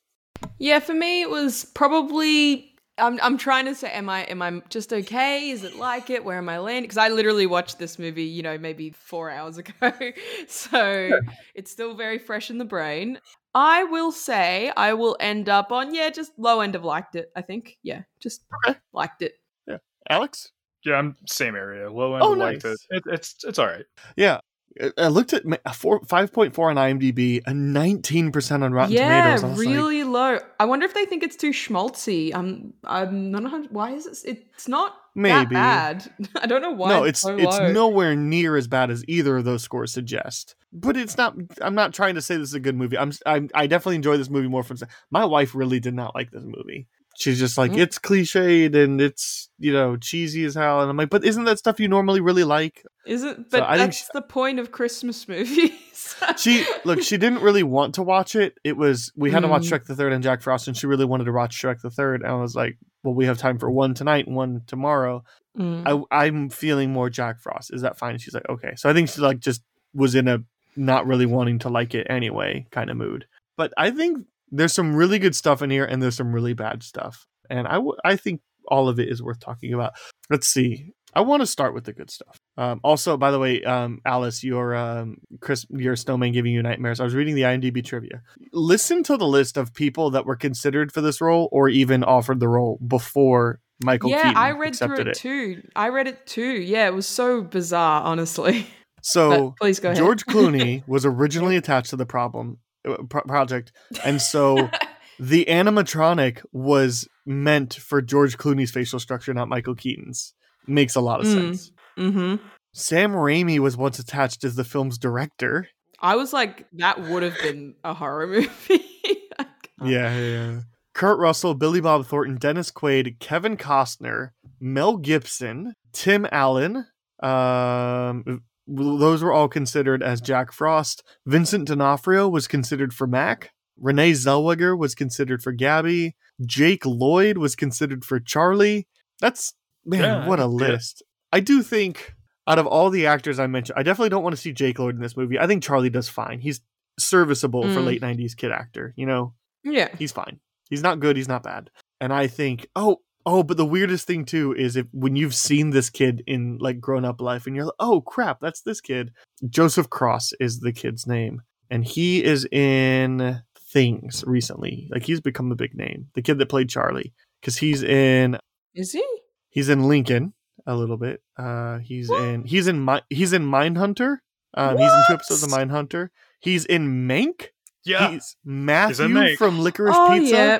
I recognize his face. He's like one of those one of the that guy type actors. Yeah. And it's the kid for he's John Hay from Lincoln, so I think a pretty small role. But yeah, he's in Licorice Pizza. I think he's the boyfriend of the political person, right? In Licorice Pizza. Mm-hmm. Can't remember. Don't remember who he was in Mank, but he's somebody in Mank. He's in Devotion, which came out this past weekend. Yeah, he was 2 episodes of Mindhunter.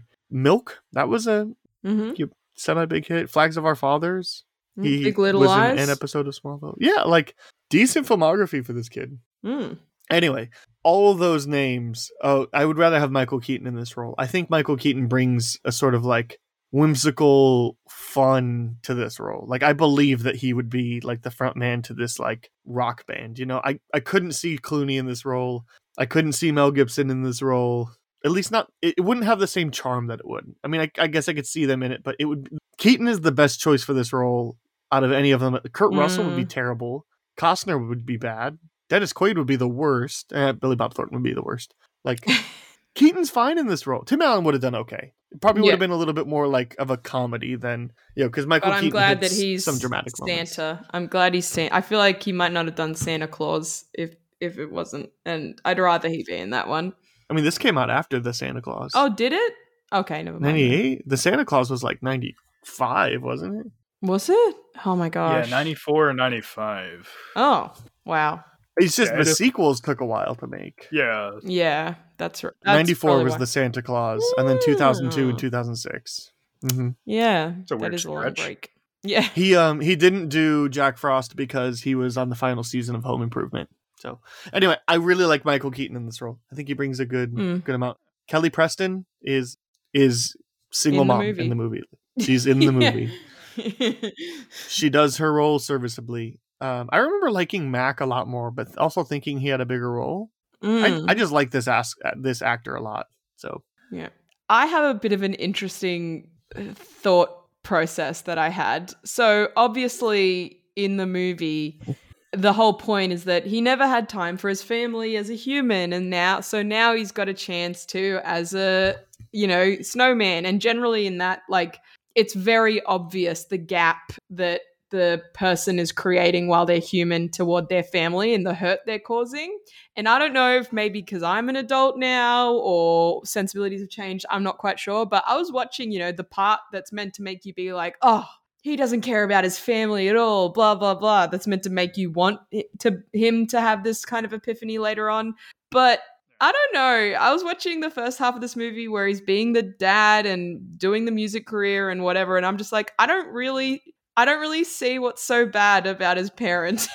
And is like, he's when he's with his family, he seems to be with his family. Like his wife even says that she knows what she was getting into, and he takes the time to really focus on his child and then it's like, it sucks that he's been called away on Christmas, but it's not like it's just any other call. This would be the chance for him to actually achieve for his family and get a recording deal. And he still makes the correct choice. He still decides to cancel that big chance and go home. And so I'm like, does he really need to? Man, calling it the correct choice is even a stretch, because like, well, you know what I mean? Like the more he still makes the choice that they want us to make, right? Like, you're right. When he's with his family, he's with his family. The problem is he makes a promise to go to a hockey game and then doesn't show up. Guess what? Like, they make it seem like it's a recurring thing, which but even then he does go like, I'm recording, I might be late, and he goes like, I'll try, mate. Like it didn't seem like a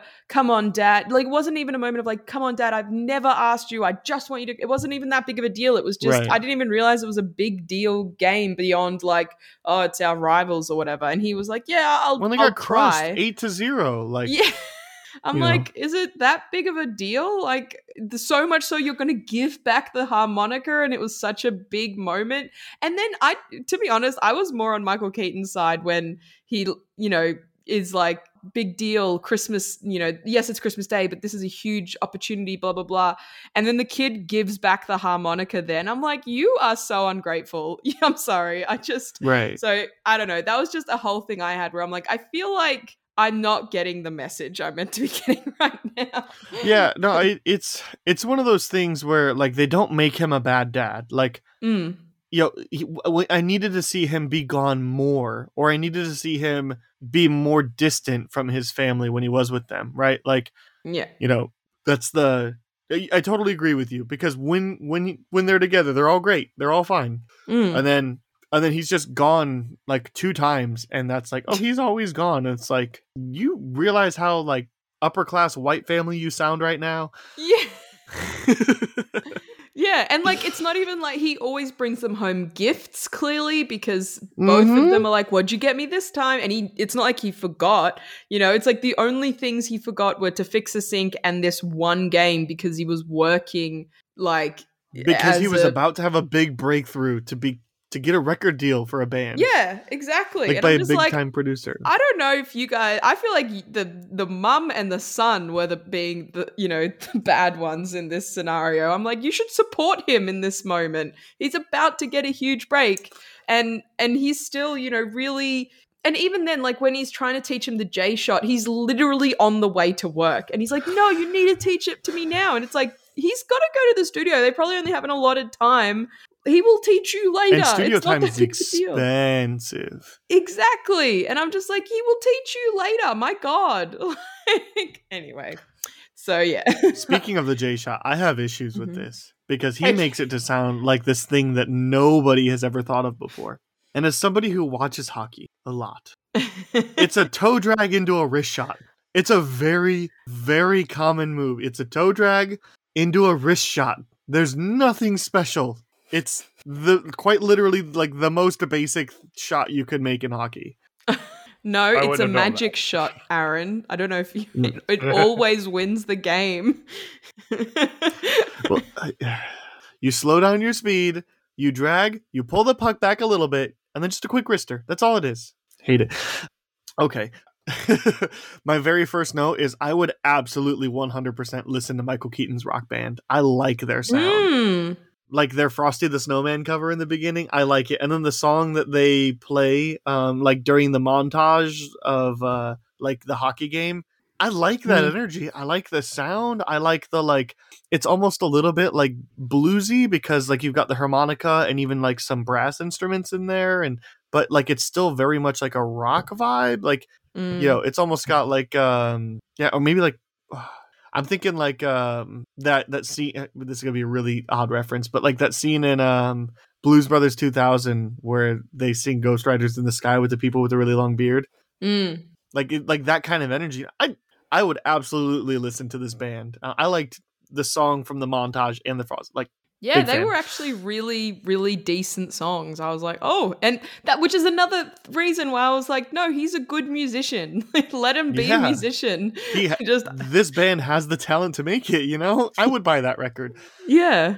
But also, like, in that intro scene with them playing Frosty the Snowman, this movie absolutely 100% rips off Back to the Future. Because there's that guy on the cell phone, and he's like, you know that new sound you've been looking for? Listen to this. And, like, it's not direct, so you know it's not a callback to Back to the Future. Like, it's just different enough where you're like, they're doing a Back to the Future without being meta. Like, I'm not going to let you get away with that movie. Yeah. I always think about that. I always think about those moments, though, when they do that in movies where it's like, listen to this. And I'm like, imagining listening to that on an old 90s phone where it'd be like, like just completely too hot or too grainy. And you'd hear all the people cheering around them. I'm just imagining this exec being like, did you just open up the cabinet of Tupperware in the kitchen and then it all came crashing out? That's what I heard. Exactly. I will say, in terms of positive, something I actually did like that the movie didn't do. I often feel when there's these type of movies where it's like the spouse died and now they're back a year later or whatever, there's always the storyline where the love interest or the wife or the husband or whoever was left behind is now exploring a new relationship or has already gotten to the point of potentially like becoming engaged or something. And I always just feel like obviously that's always just smudged in there or shoved in there rather, so that there's some weird tension between the old ghost person and then the new person. And then I always am just like, it's only been a year and this was the supposed love of your life. Like, I'm not saying she'll never find love again. I just always feel it's very strange, especially because often in movies it's like the best friend. And I'm just like, okay, that's weird to me. So I was waiting. There wasn't even like a hint of that. And like, but Mac seems to be still supportive, just not supportive in that way. You don't have to have it be a love interest. Yeah, it can just be a friend. It felt more in reality like that's what would happen. They're both grieving. And her going out to do some Christmas shopping, especially when she said she has already done, maybe that's a cover for dating, but like, it's not obvious, you know? So either way, yes, you're right. There's no like, I've moved on and I'm remarried and I feel bad, you know, or like, you know, I've started seeing this guy. Like, out of all the people you start, you're right. They don't do that, and it's refreshing. The whole Jack choosing not to reveal himself to his wife made no sense to me. Yeah, me too. Like, I get that. Yes, it's ludicrous. You're a snowman now, but like, you convinced Charlie, right? And it took a while out of convincing, but now Charlie's convinced. Like, you can convince Gabby too. Like, and it would be much easier, you know, having to sneak him around the house and wondering why Charlie's so weird. Like, I don't understand why he didn't say anything. Alice, if you were Gabby in this situation and you found out later that the snowman that your son was hanging out with was your deceased husband and you only got a glimpse of him at the very end. You would be livid, right? I'd be like, what? As if, why? I just don't understand why you wouldn't want to spend more time with, again, the love of your life just because you're a snowman. Like, okay, yeah, you're not going to get to do fun stuff in the bedroom, but you can spend time together. You can have conversations. You can fix the sink. You can at least not think that your son's slowly going insane. Like, you can have some closure, right? You can be like, look, I really wanted to get to the cabin with you guys, and like, I'm sorry, and I really regret everything. Okay, that was a whole thing where I was like, oh, there's going to be, that's the thing he had to come back and say, is that he chose them, but he never made it. And I assume the friend would have told them after he died or something, but that would have been a nice moment of like, I just wanted to be with you on Christmas Day because that's what I was trying to do. And then be like, I know that's what you were trying to do. It could have been really nice. And instead it was just like, I need to go now for no reason. She gets the equivalent of a peck on the cheek and a bye. I got to give a long-winded goodbye to the kid who I've been spending all my time with again.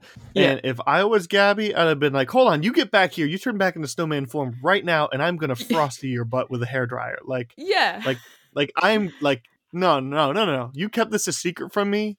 Like, I'm going to push you down that hill. Like, you can spend an extra week. It's fine. It's still cold. You can live up here. We'll spend the week here, and then you can disappear into snow. Why? He doesn't have to disappear. Look, there's no reason. There's no reason for any of the magic. Get here at some point, but like the whole last, like, as soon as it says like it's starting to get warm, like this movie just rushes towards. We got to wrap up somehow. Like, he barely becomes a snowman, barely convinces Charlie, and then he's like, all right, now how do we get him back? Like, heat wave, and then Charlie's gonna steal him and run away with him to the mountain. Which I did really love the police scene where he's like, you ran away with the snowman. He's like, can you be more descriptive? Like, he's like, I'm just trying to do my job. He's 5'8". He's white. Like, Caucasian, got it. Yeah. If you had to assume an age, that was very good. Yeah. The whole ending just, I definitely didn't understand why he didn't reveal to the wife. But I want to get back because I like the soundtrack of this movie too. Like, not just the original music, but like in general, like, it was good vibes. I mean, again, maybe it was the nostalgia hitting me, but like very reminiscent of like Tony Hawk's Pro Skater soundtrack. Like, it was kind of like my vibe, and I dug it. Something else that was my vibe, and I dug it, the snowball fight at the beginning that is like essentially like trying to recreate, D-Day or something like that. It's so serious, and I love it. It's way too serious. And I love it. Yeah. I like that where it's like, remember what we learned in history? And they were just like, no. It was a nice moment. Yeah, I agree. I think there was potential at the beginning, and then it just kind of rushed through the entire point of the plot. I mean, even the bit where he's just walking around town when he's first turned into a snowman, I'm like, you're just walking around town and then nothing happens. The movie is pretty good until he starts interacting with his kid again. Like, and then it's fine. Alex, you've been pretty quiet. Let's hear some stuff. Well, I didn't want to say much because you guys were taking everything out of my mouth that you said it better than I could. Really, I do have a few notes here, like in the beginning of the movie where I want to say Jack Nicholson, but it's not Jack Nicholson. It's Michael Keaton. When he's human form, and he's having conversations with his son. I like how about 80% of him in human form when they're talking, it's like jokes back and forth. It's not a serious conversation until later on when it's getting closer to him dying. I thought that was pretty funny. There was some genuine funny moments in this. Like, there's the whole like when the kid's trying to explain it, he's like, I blew into the harmonica. I thought you were just kidding. He's like, I thought I did too. Like, I just made it up. Like, oh, that was pretty good to me, And then you also got I thought the CGI mixed with practical effects when they were doing a mix of both typically worked out more than the times that it didn't. But also there are those few moments that are like, this is a 20-year-old movie. Yeah. And it's a small Easter egg. I like to point out these Easter eggs while flipping through the channels. The Star Wars Holiday Special plays for half a second. So that was a pretty fun little thing. And like I said, I liked it. It's a perfectly fine movie. This is my first time seeing it, of course, and didn't even know it existed yesterday. it also put me on the fact that I don't really watch many Michael Keaton movies. I need to fix that soon. So I'm glad I'm starting at least here. But yeah, it's charming. It's nice. I don't know how often I'll revisit it, but yeah, I did enjoy my time with it. So I have 2 more notes, 2 quotes that I loved during the snowball fight, because there's the first snowball fight where kids all happy because the last day of school and he has a dad that's alive, and then the second snowball fight where he's sad about that a year later. But in the second one where he starts like throwing snowballs from over a ridge and doing that, like, I am the Wizard of Blizzard, is just a great line. And then also, like, man, this is the perfect example of a terrible line that I love. But Snow Dad's better than No Dad. Oh, yeah. Yeah. It was a dad joke. Terrible line. It was a dad joke. Yeah. It was a dad joke done by the bully turned friend. For no reason. Especially after he just beat him at a hockey game, Yep. But no, maybe to expound, like, this movie just kind of like wraps up. Like, it had a lot more build up than I thought. Like, I thought I remembered him dying significantly sooner, but like it's like halfway through the movie. Yeah. It's pretty long into it, and then I'd imagine Michael Keaton was like, I don't want to be in the movie unless I'm in a good chunk of the movie, not in snowman form.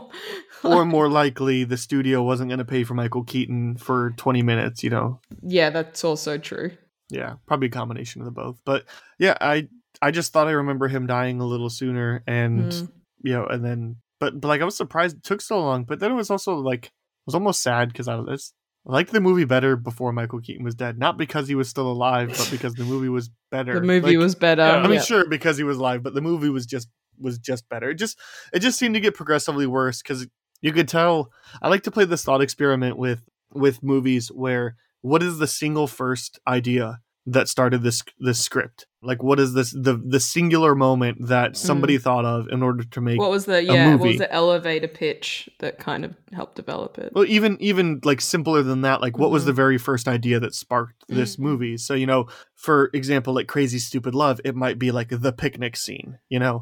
You craft that and then you craft around. Yeah, I recently found out that moment for Promising Young Woman, because I was watching the special features recently, was the scene at the beginning where she's in Adam Brody's apartment and she goes, what are you doing? What are you doing? And then she is alert and goes, I said, what are you doing? Like, that was the moment that Emerald Fennell thought of where the whole movie came from. So, yeah. And it's like a great example. So, like, for this movie, the thought was, what if a kid's dad was resurrected as a snowman? And so maybe that scene, right? Maybe the scene is the snowboarding scene, right?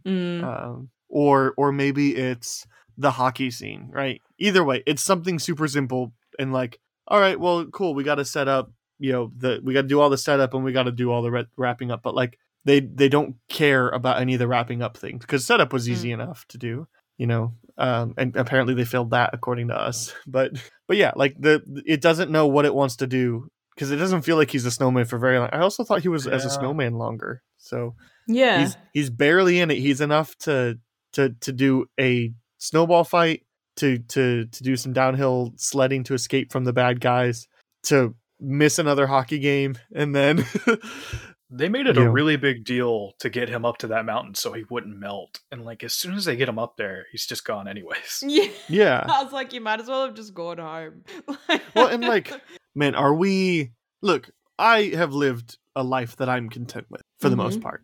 But if I died suddenly today and came back a year from now, I want to talk to a lot more people. Like, even just to say one thing. Like, well, what I get, like, I won't get to talk to every single person, but like, why don't we get a moment with Mac? Mac at least deserves a moment, and I would want a little bit more time with my wife. To help close some loose ends. By the way, the password to that one account was this. Password to Netflix is whatever. It's just one of those. The movie is so uninterested in actually wrapping it up nicely with a bow. I think the movie's overly simplistic, which allows for, not everything needs to be explained, but I think that they went a little too far in that direction, and it just kind of left you being like, okay, but nothing's been explained. And Right. so it just kind of leaves you, it almost felt more like I was watching a TV special than a movie, that was basically kind of how I felt by the end of it. Yeah. I don't know how often I'll revisit this movie, but like I enjoyed it. Like it'll be a nostalgia trip for me every now and then, but like I would genuinely be interested if somebody was like, I want to make this movie but do it better, Yeah, this would be an interesting one to remake. I think that there's so much more you could explore with the music stuff and the family stuff. If you actually, like, I just keep thinking, there are examples of people that have strange things that happen to them and they learn as a result of it. And it actually makes sense. Like, for example, I'm thinking, like Liar Liar or Family Man, things like that. And they are genuinely terrible people before they learn their lesson. While I just think that there's so much you could do there. You could add in more music. Like you could have a moment where the band needs a singer and he has to do it as a snowman and they have to pretend that he's like someone in a costume or something. Yes. Yeah.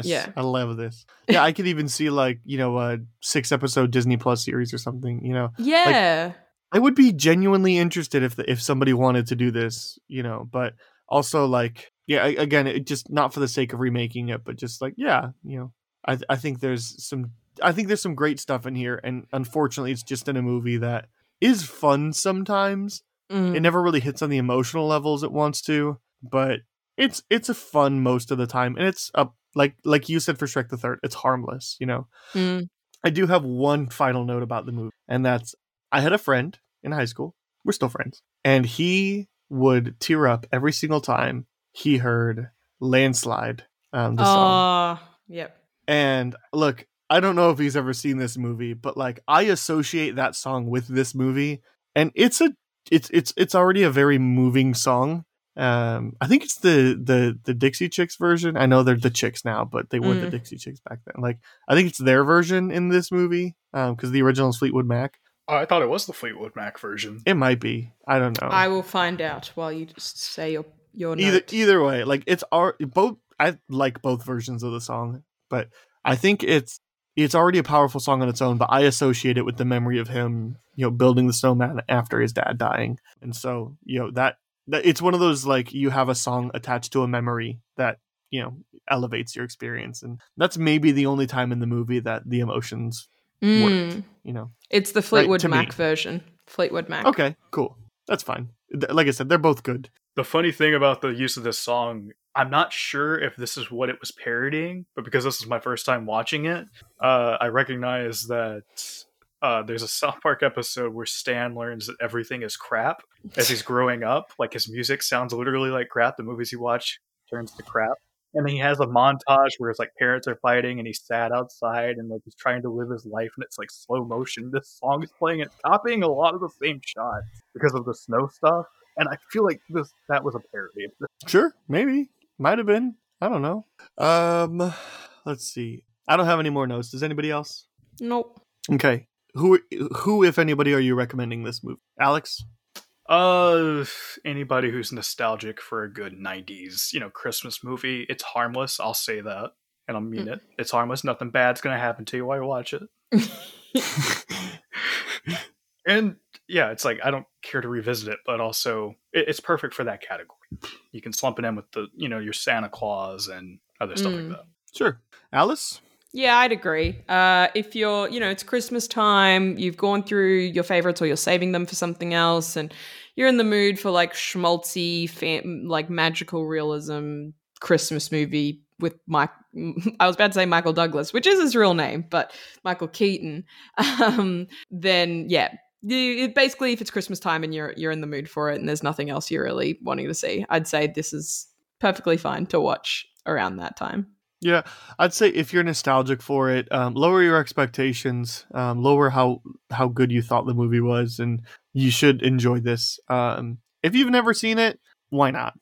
Especially if you have kids. Why, like that's kind of like you're. I don't think you're actually gonna not like this movie. I mean, Alex never saw it and he wound up liking it. And my wife didn't like it, but like I said, I think she was determined to not like it as soon as I started it. So, did she like Shrek the Third? I don't know. I didn't ask her. She seemed to laugh at more of the moments I did. I was playing the role of her, whereas I was on the couch, like catching up on Twitter. And then she was like, "Are you paying attention?" And normally it's the exact opposite. I'm like, "What happened?" I'm sure I could have saw it coming. So yeah, but yeah, that's what I'd say. We did it. We did the very last for now nostalgia episode. So we will move on to our B plot. Movies that don't need sequels but do need spin-offs. We've each come with 5. We're not doing this best ever challenge style. We're just gonna give some. So we'll each give one, and then we'll each give one whatnot, So Alex, why don't you kick us off? Sweet, I will. So I finally got around to watching Bullet Train. And I feel like if anybody deserves a spinoff from that movie, it is Lemon and Tangerine, played by Aaron Taylor Johnson and Brian Tyree Henry. I love this pick. This was literally going to be one of my picks. This was literally, and then I decided to go in another direction. So I'm so glad you've chosen it. Yeah. No, this is a great pick. Oh, thanks. They are so much fun together. And every time they're on screen, I was just super excited to see more of them interact and with the rest of the cast, because they have that great moment with, especially the back and forth with, Brad Pitt. And he played Percy Jackson back in the day. Logan Lerman. Logan Lerman. Yeah, like their whole introduction scene with him. It's a good time and fun cutbacks. And I want to see those cutbacks get turned into actual movies. Oh, bye, Alex. He'll probably and he's back. Oh, I'm sorry. What happened? Yeah, the flashback stuff. Like, I want to see each of those flashbacks adapted into movies. Sure. The scene where he uses the Thomas the Tank Engine to identify is brilliant. I love Bullet Train. I need to see that again. That's a great pick. Yeah. I would like to go in the middle. This is the one that I've said publicly before. It is a shame that it has not happened yet, but the Bill Hader and Seth Rogen cops from Superbad need their own movie. That's a great one. Yeah. I don't look. I would like to see the continued adventures of Jonah Hill, Michael Cera, and McLovin, but it would be so easy, and especially I would love to see an HBO 30-minute directed by Danny McBride, or created by Danny McBride, like a Vice Principals or Eastbound and Down kind of vibe. I would love to see that. So easy pick for me. Alice? Mine is my first one. I'm going to go with About Time. I think it would be really nice to see Bill Nighy's story when he gets his powers, and it can be set in the 70s and in England, and kind of it'd be really nice to see how he adapted to the powers, because when the son asks him, "What did you do with your time?" and he's like, "I just read everything." And I think that there's definitely a possibility there where he's saying that to just be safe, and he probably did more and then ended up just like his son kind of uses it as, or figures out what the secret is. He ends up finding the secret and using it in more of a wholesome way. And so I think there would be a really cool stylistic story there. Sure. I did think about Time, but I couldn't come up with a good enough. The best I got was what if it was one of his kids, but that's a sequel. But I thought what would be interesting is if maybe his daughter got it, because it would be the first time a girl ever got, because they say the men in our family. So yeah. And the girls don't know. So Alex?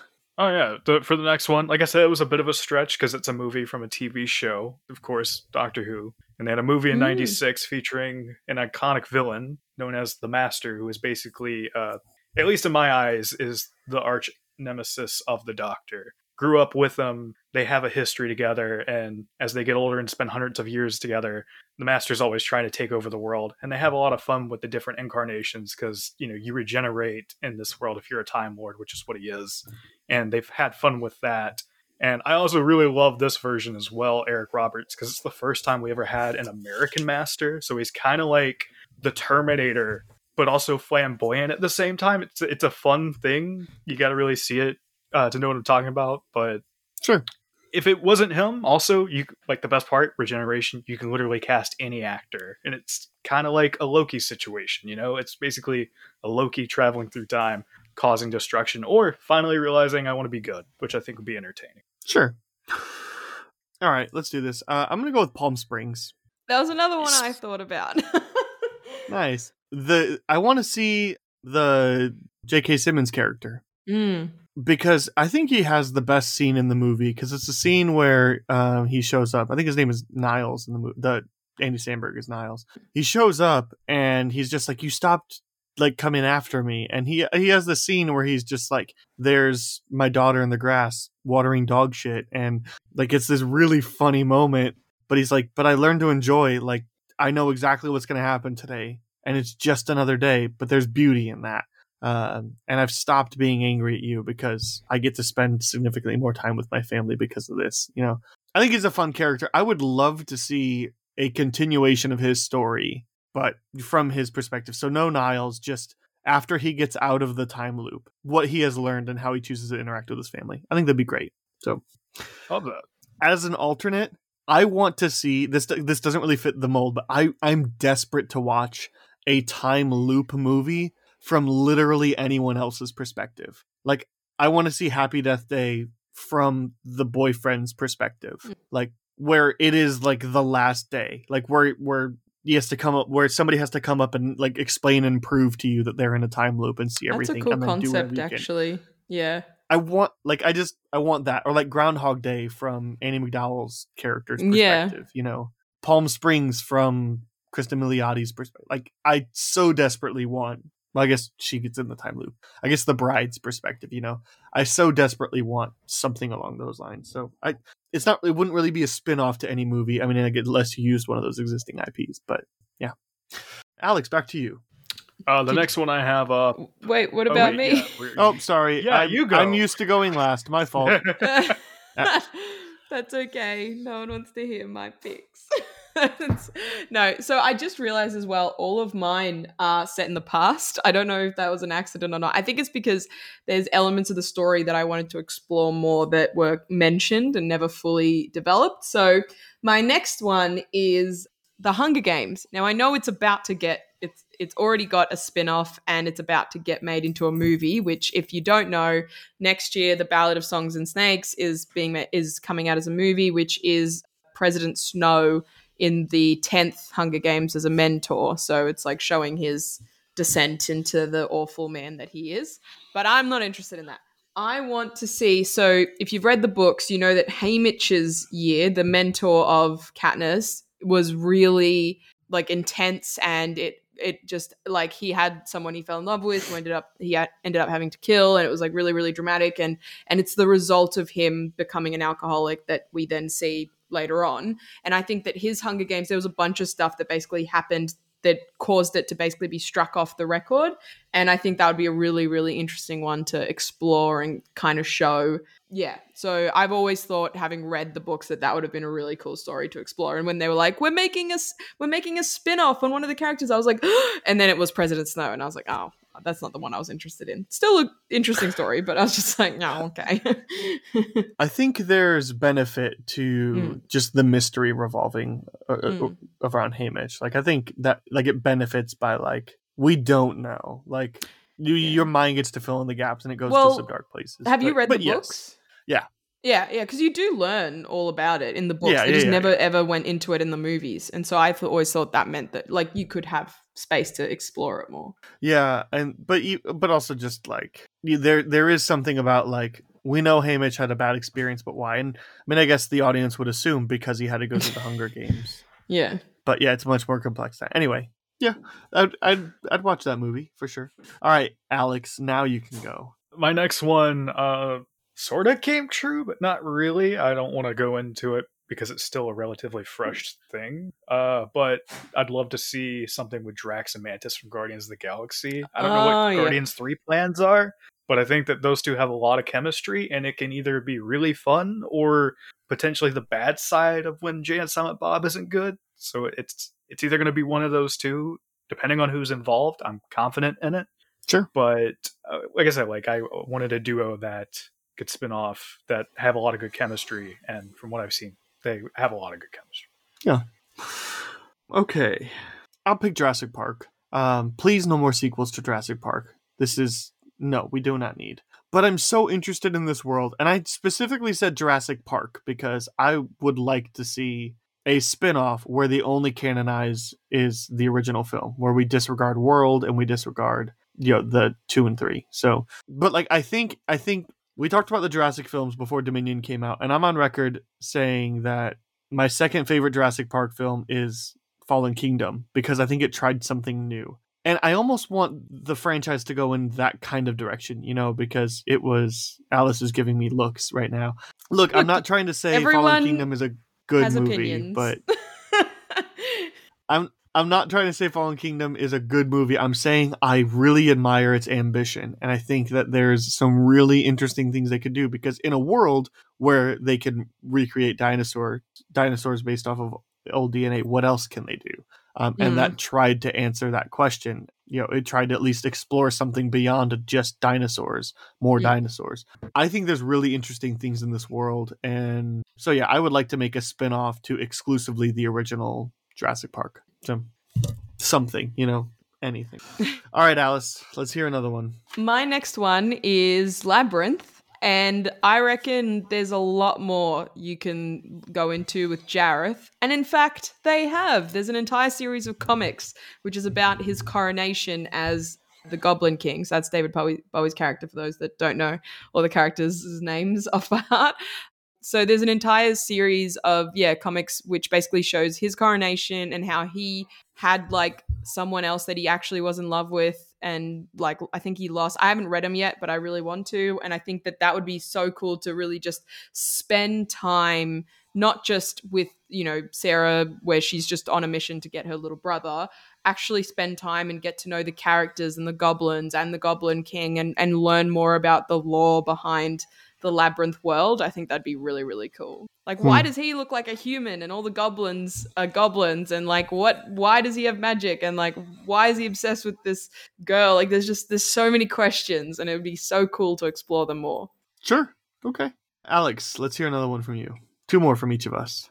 Yeah, I didn't intend this to be a back-to-back James Gunn spin-off list, but I thought really hard about this because I love the Suicide Squad, and it was really tough to narrow it down to one. But if it was to be a movie, I want to see a Bloodsport prequel spin-off. Is that considered a spin-off if we just focus on him, right?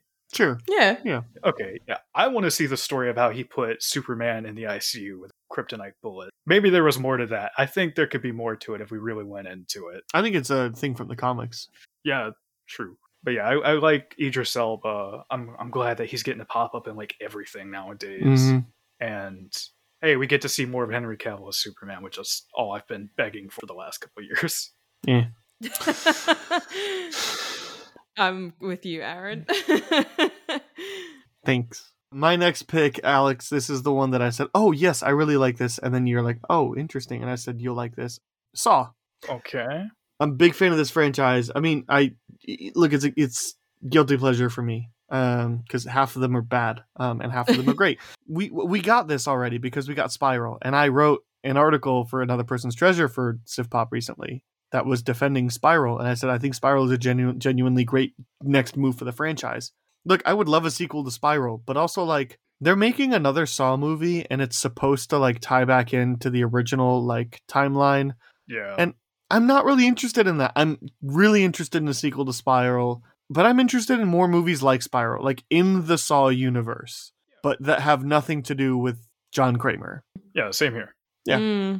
Yeah, because there's so many like other Saws and, even just like how he convinces other people to take on the mantle and stuff. Like, I just think that there's a lot of psychological intrigue there that you can go into. Yeah, there's plenty. They confirmed that this new one is going to be another prequel, kind of like Jigsaw.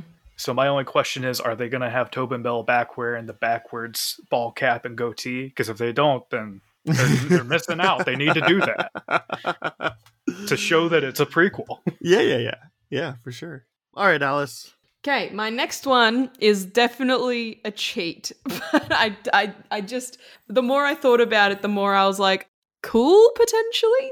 So it is like a prequel, and it is technically involving the main character, but it would be looking into more the lore behind Mary Poppins. So before she goes to nanny at the Banks house, before all of that, like what is up with Mary Poppins? You know what I mean? Like, is there a magic school for nannies?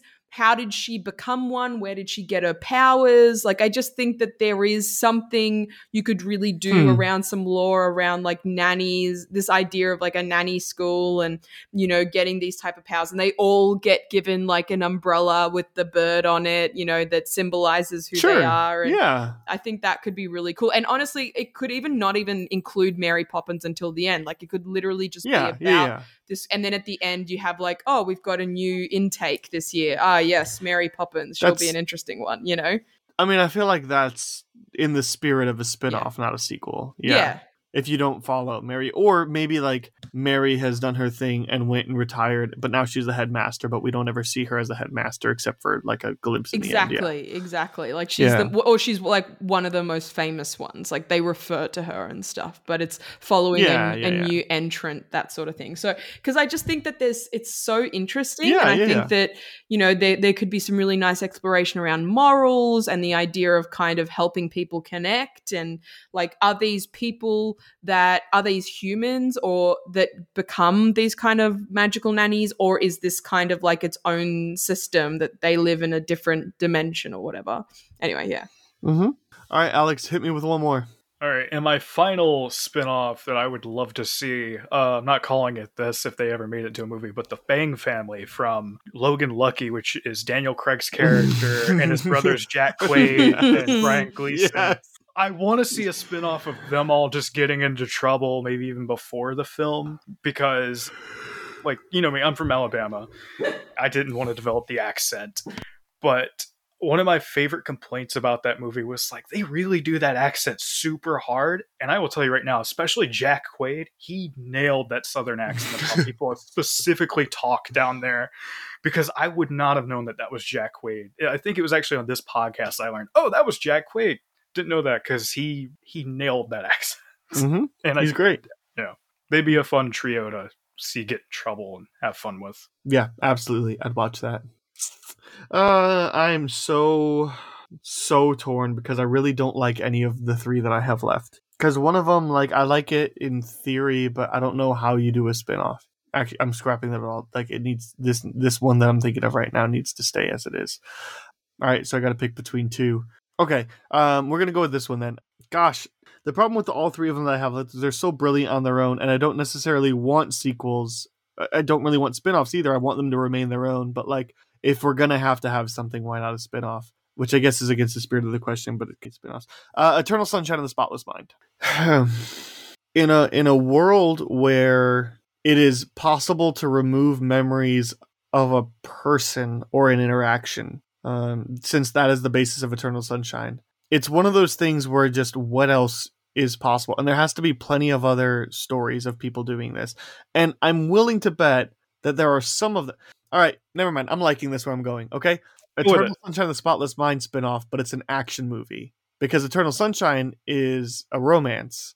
Sometimes it's an anti-romance, but it's based off of like people romantic connection. But like, you got to think that people would remove people's memory for like CIA reasons, right?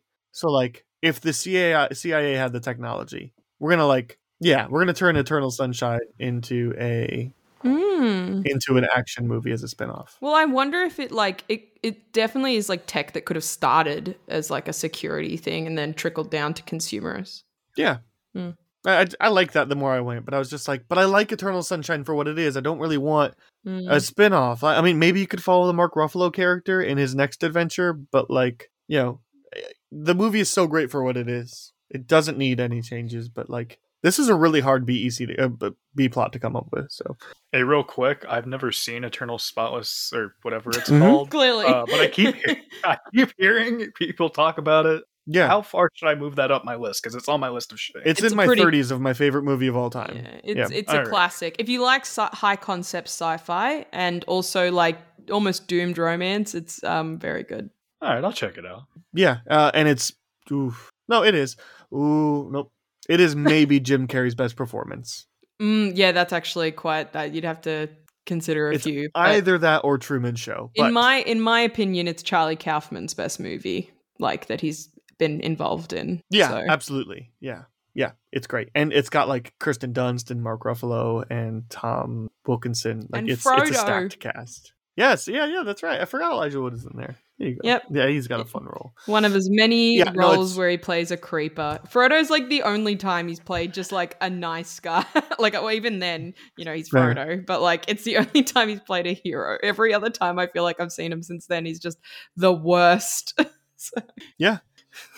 All right, Alice, let's hear your last pick. Okay, this is the one I'm very excited about because I have actually genuinely been wanting this for a long time, and I'm not alone. I know I'm not alone in this. So we all know I'm a big nerd, and I'm especially a big Harry Potter nerd. I'm not going to go over all of that again. And we all know they did get a spin-off series, and it was terrible, awful, so much so they're literally not making any more. What they should have done and what the fandom has been actually asking for years, and so much so many people have gone off and made their own versions of it, is a spin-off series on the Marauders. So on the generation before Harry Potter, following his dad, Lily, Snape, all of them when they were at Hogwarts, particularly around the time of, Snape going into the Death Eaters and James being a bully and potentially reforming, and him and Lily getting together and them being part of the Order of the Phoenix, and the first time around that Voldemort's came to power. Like, that is all something that there's so much interest there. There's a lot you can do with nuance between the relationship between Lily and Snape, and then James and Snape, and then James and Lily. And, obviously there's also so much you can do around Remus and Peter Pettigrew and what happens there. And then also Sirius and everything that happens with him and his family. There's just so much story there to tell. And it is told a little bit in the books that they don't really ever touch on in the movies. A little bit in the last one, but in the sixth one, but still not like that much. And I would love for there to be a show. I reckon that this would be a really great show or potentially like trilogy of movies. Sure. I'd watch that. I want to mention one other one that I had. It was The Truman Show. Was one of the other ones I was thinking of. Ooh. You got to think that there's no way that they just let all that like tech and equipment and actors and all that like go. Like, sure, Truman himself is allowed to go live his free life, but like they've got to do something with that world now. And maybe it's like, some great concept that I can't think of right now, but like there's got to be something that wouldn't damage what The Truman Show is, because that's an incredible movie. So. All right, well, that'll take us to the spin-off. That one thing in any area of pop culture that you want to tell everybody to check out or to stay away from. I'm going to go first because I am going to be quick because I saw Glass Onion in theaters. Oh, I almost had that as mine. I'm so glad I did. I'm just going to be brief because I wrote about it on SifPop, and you can go read my article there.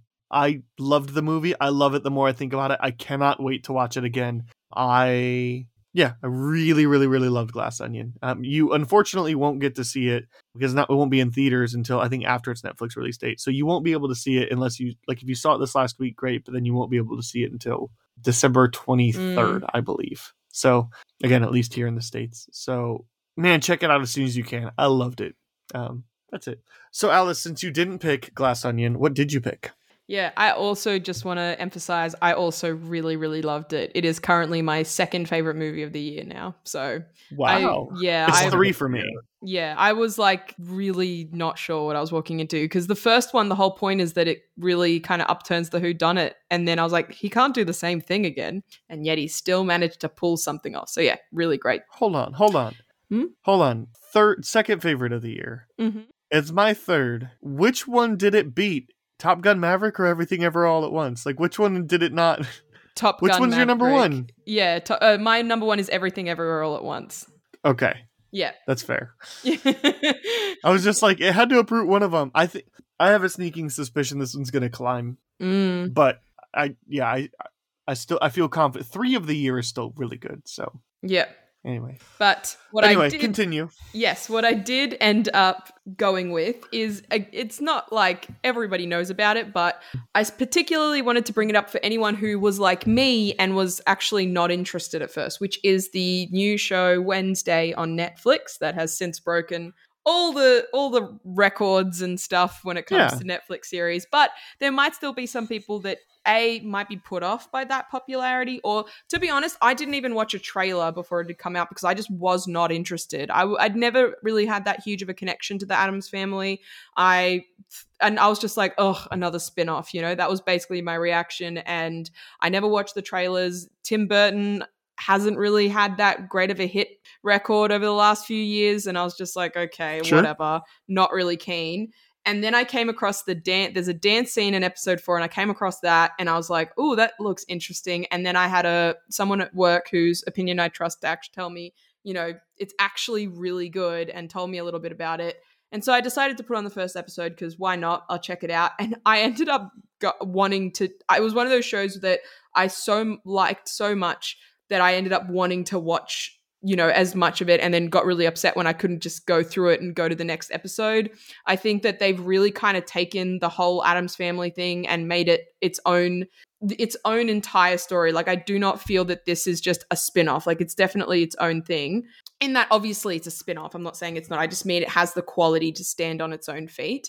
Jenna Ortega is absolutely amazing as Wednesday. She just hits it out of the park. And I actually think, this is one of the best things that Tim Burton has directed and or produced in the last many, many few years. And I think it's because it feels less overly stylistic as some of his stuff has felt of late. It's not a Beetlejuice or anything like that, but it's got enough to make sense without it taking over for the story itself. Like, all the characters have so much substance and really interesting development, and also some fantastic just like character actors. You got Gwendolyn Christie as the principal, and obviously Christina Ricci, who's actually a really interesting character in it as the basically botany teacher. And and then obviously there's, the actual Addams Family couple and Fester and stuff. Yeah, I really enjoyed it. It's a fun kind of detective story where she's trying to uncover this mystery at its center. It really goes into the strange and the spooky. And if you've been holding off because you're not sure, similar to me, I really do recommend checking it out because I had so much fun, and I actually can't wait for season 2. Nice. I'm going to get around to it soon. Alex? For my spinoff, wanted to go with a game this time again. Actually, I replayed Tales from the Borderlands, which is an underrated spinoff from 2015. 2015. And basically, it takes place in this little corner universe of a game series called Borderlands. And I replayed it this time with somebody who didn't know anything about Borderlands, because I was curious, does this translate well to anyone who doesn't understand the lore? Because Borderlands are these like looter shooter games, kind of like Destiny a bit, where it's all, guns blazing, and story comes second. And this is a game where it's 90% cutscene that's interactive, that just takes place. And it has aged perfectly, considering that the new game just came out. It's not good at all, and please don't look into new Tales. Just look into Tales in the Borderlands, because it's casted perfectly. It's got video game royalty at this point. Troy Baker and Laura Bailey as a duo are your main characters. They're trying to pull this. Laura Bailey's character is Fiona. She's trying to pull a con from Troy Baker's character, and he's like this corporate, I want to be at the top kind of guy who kind of learns this lesson along the way of, these people are terrible and I don't want to be anything like them. And it's a lot of fun back and forth. It's a really great cast, and it shouldn't work, which is the greatest part about it. It's always fun when you take something that should not work and it's amazing. And if you got, it goes on sale for about like $5 every now and again. So if Tales from the Borderlands pops up, it's worth checking out. Nice. Tales from the Borderlands, not new Tales from the Borderlands. Well, on that note, that's a wrap. So remember, you can follow Wow, I almost said Austin. Guys, it's 2:05 a.m. You can follow Alice and Alex at the places they gave at the top of the show. I will have them in the episode descriptions below. I always point down, even though nobody can see except for you guys, and you don't care. That's a fun thing. I saw it. On Hinge Darren care. is coming okay. out. Yeah. Good. You can follow me on Twitter, Letterboxd at Schweik Castle. And quick reminder, Civ Pop Writers Room is part of the Studio DNA Network. You can check out other great shows at studiodna.media or by searching Studio DNA in your podcast player. If you're interested in writing for CivPop.com, or you want to get in contact with us, send us a question to explore, or like for the B-plot, or any feedback or anything like that, writersroom at civpop.com. And please don't forget to leave us a review on iTunes if you're listening there. Also recently saw Spotify is now taking reviews, so If you are listening on Spotify, and I know most of you are, 5 stars. Great. Please. Thank you. Next week, 30 Days of Night is the movie that I'll be talking about with Joe. So we'll be talking about that one. And the week after that is a TV catch-up episode with Kristen. So again, like just next week and then the week after that will be the way that I'll start announcing, at the end of the episodes. So given the new format change. So we'll see you back here next week for 30 Days of Night with Joe. Bye.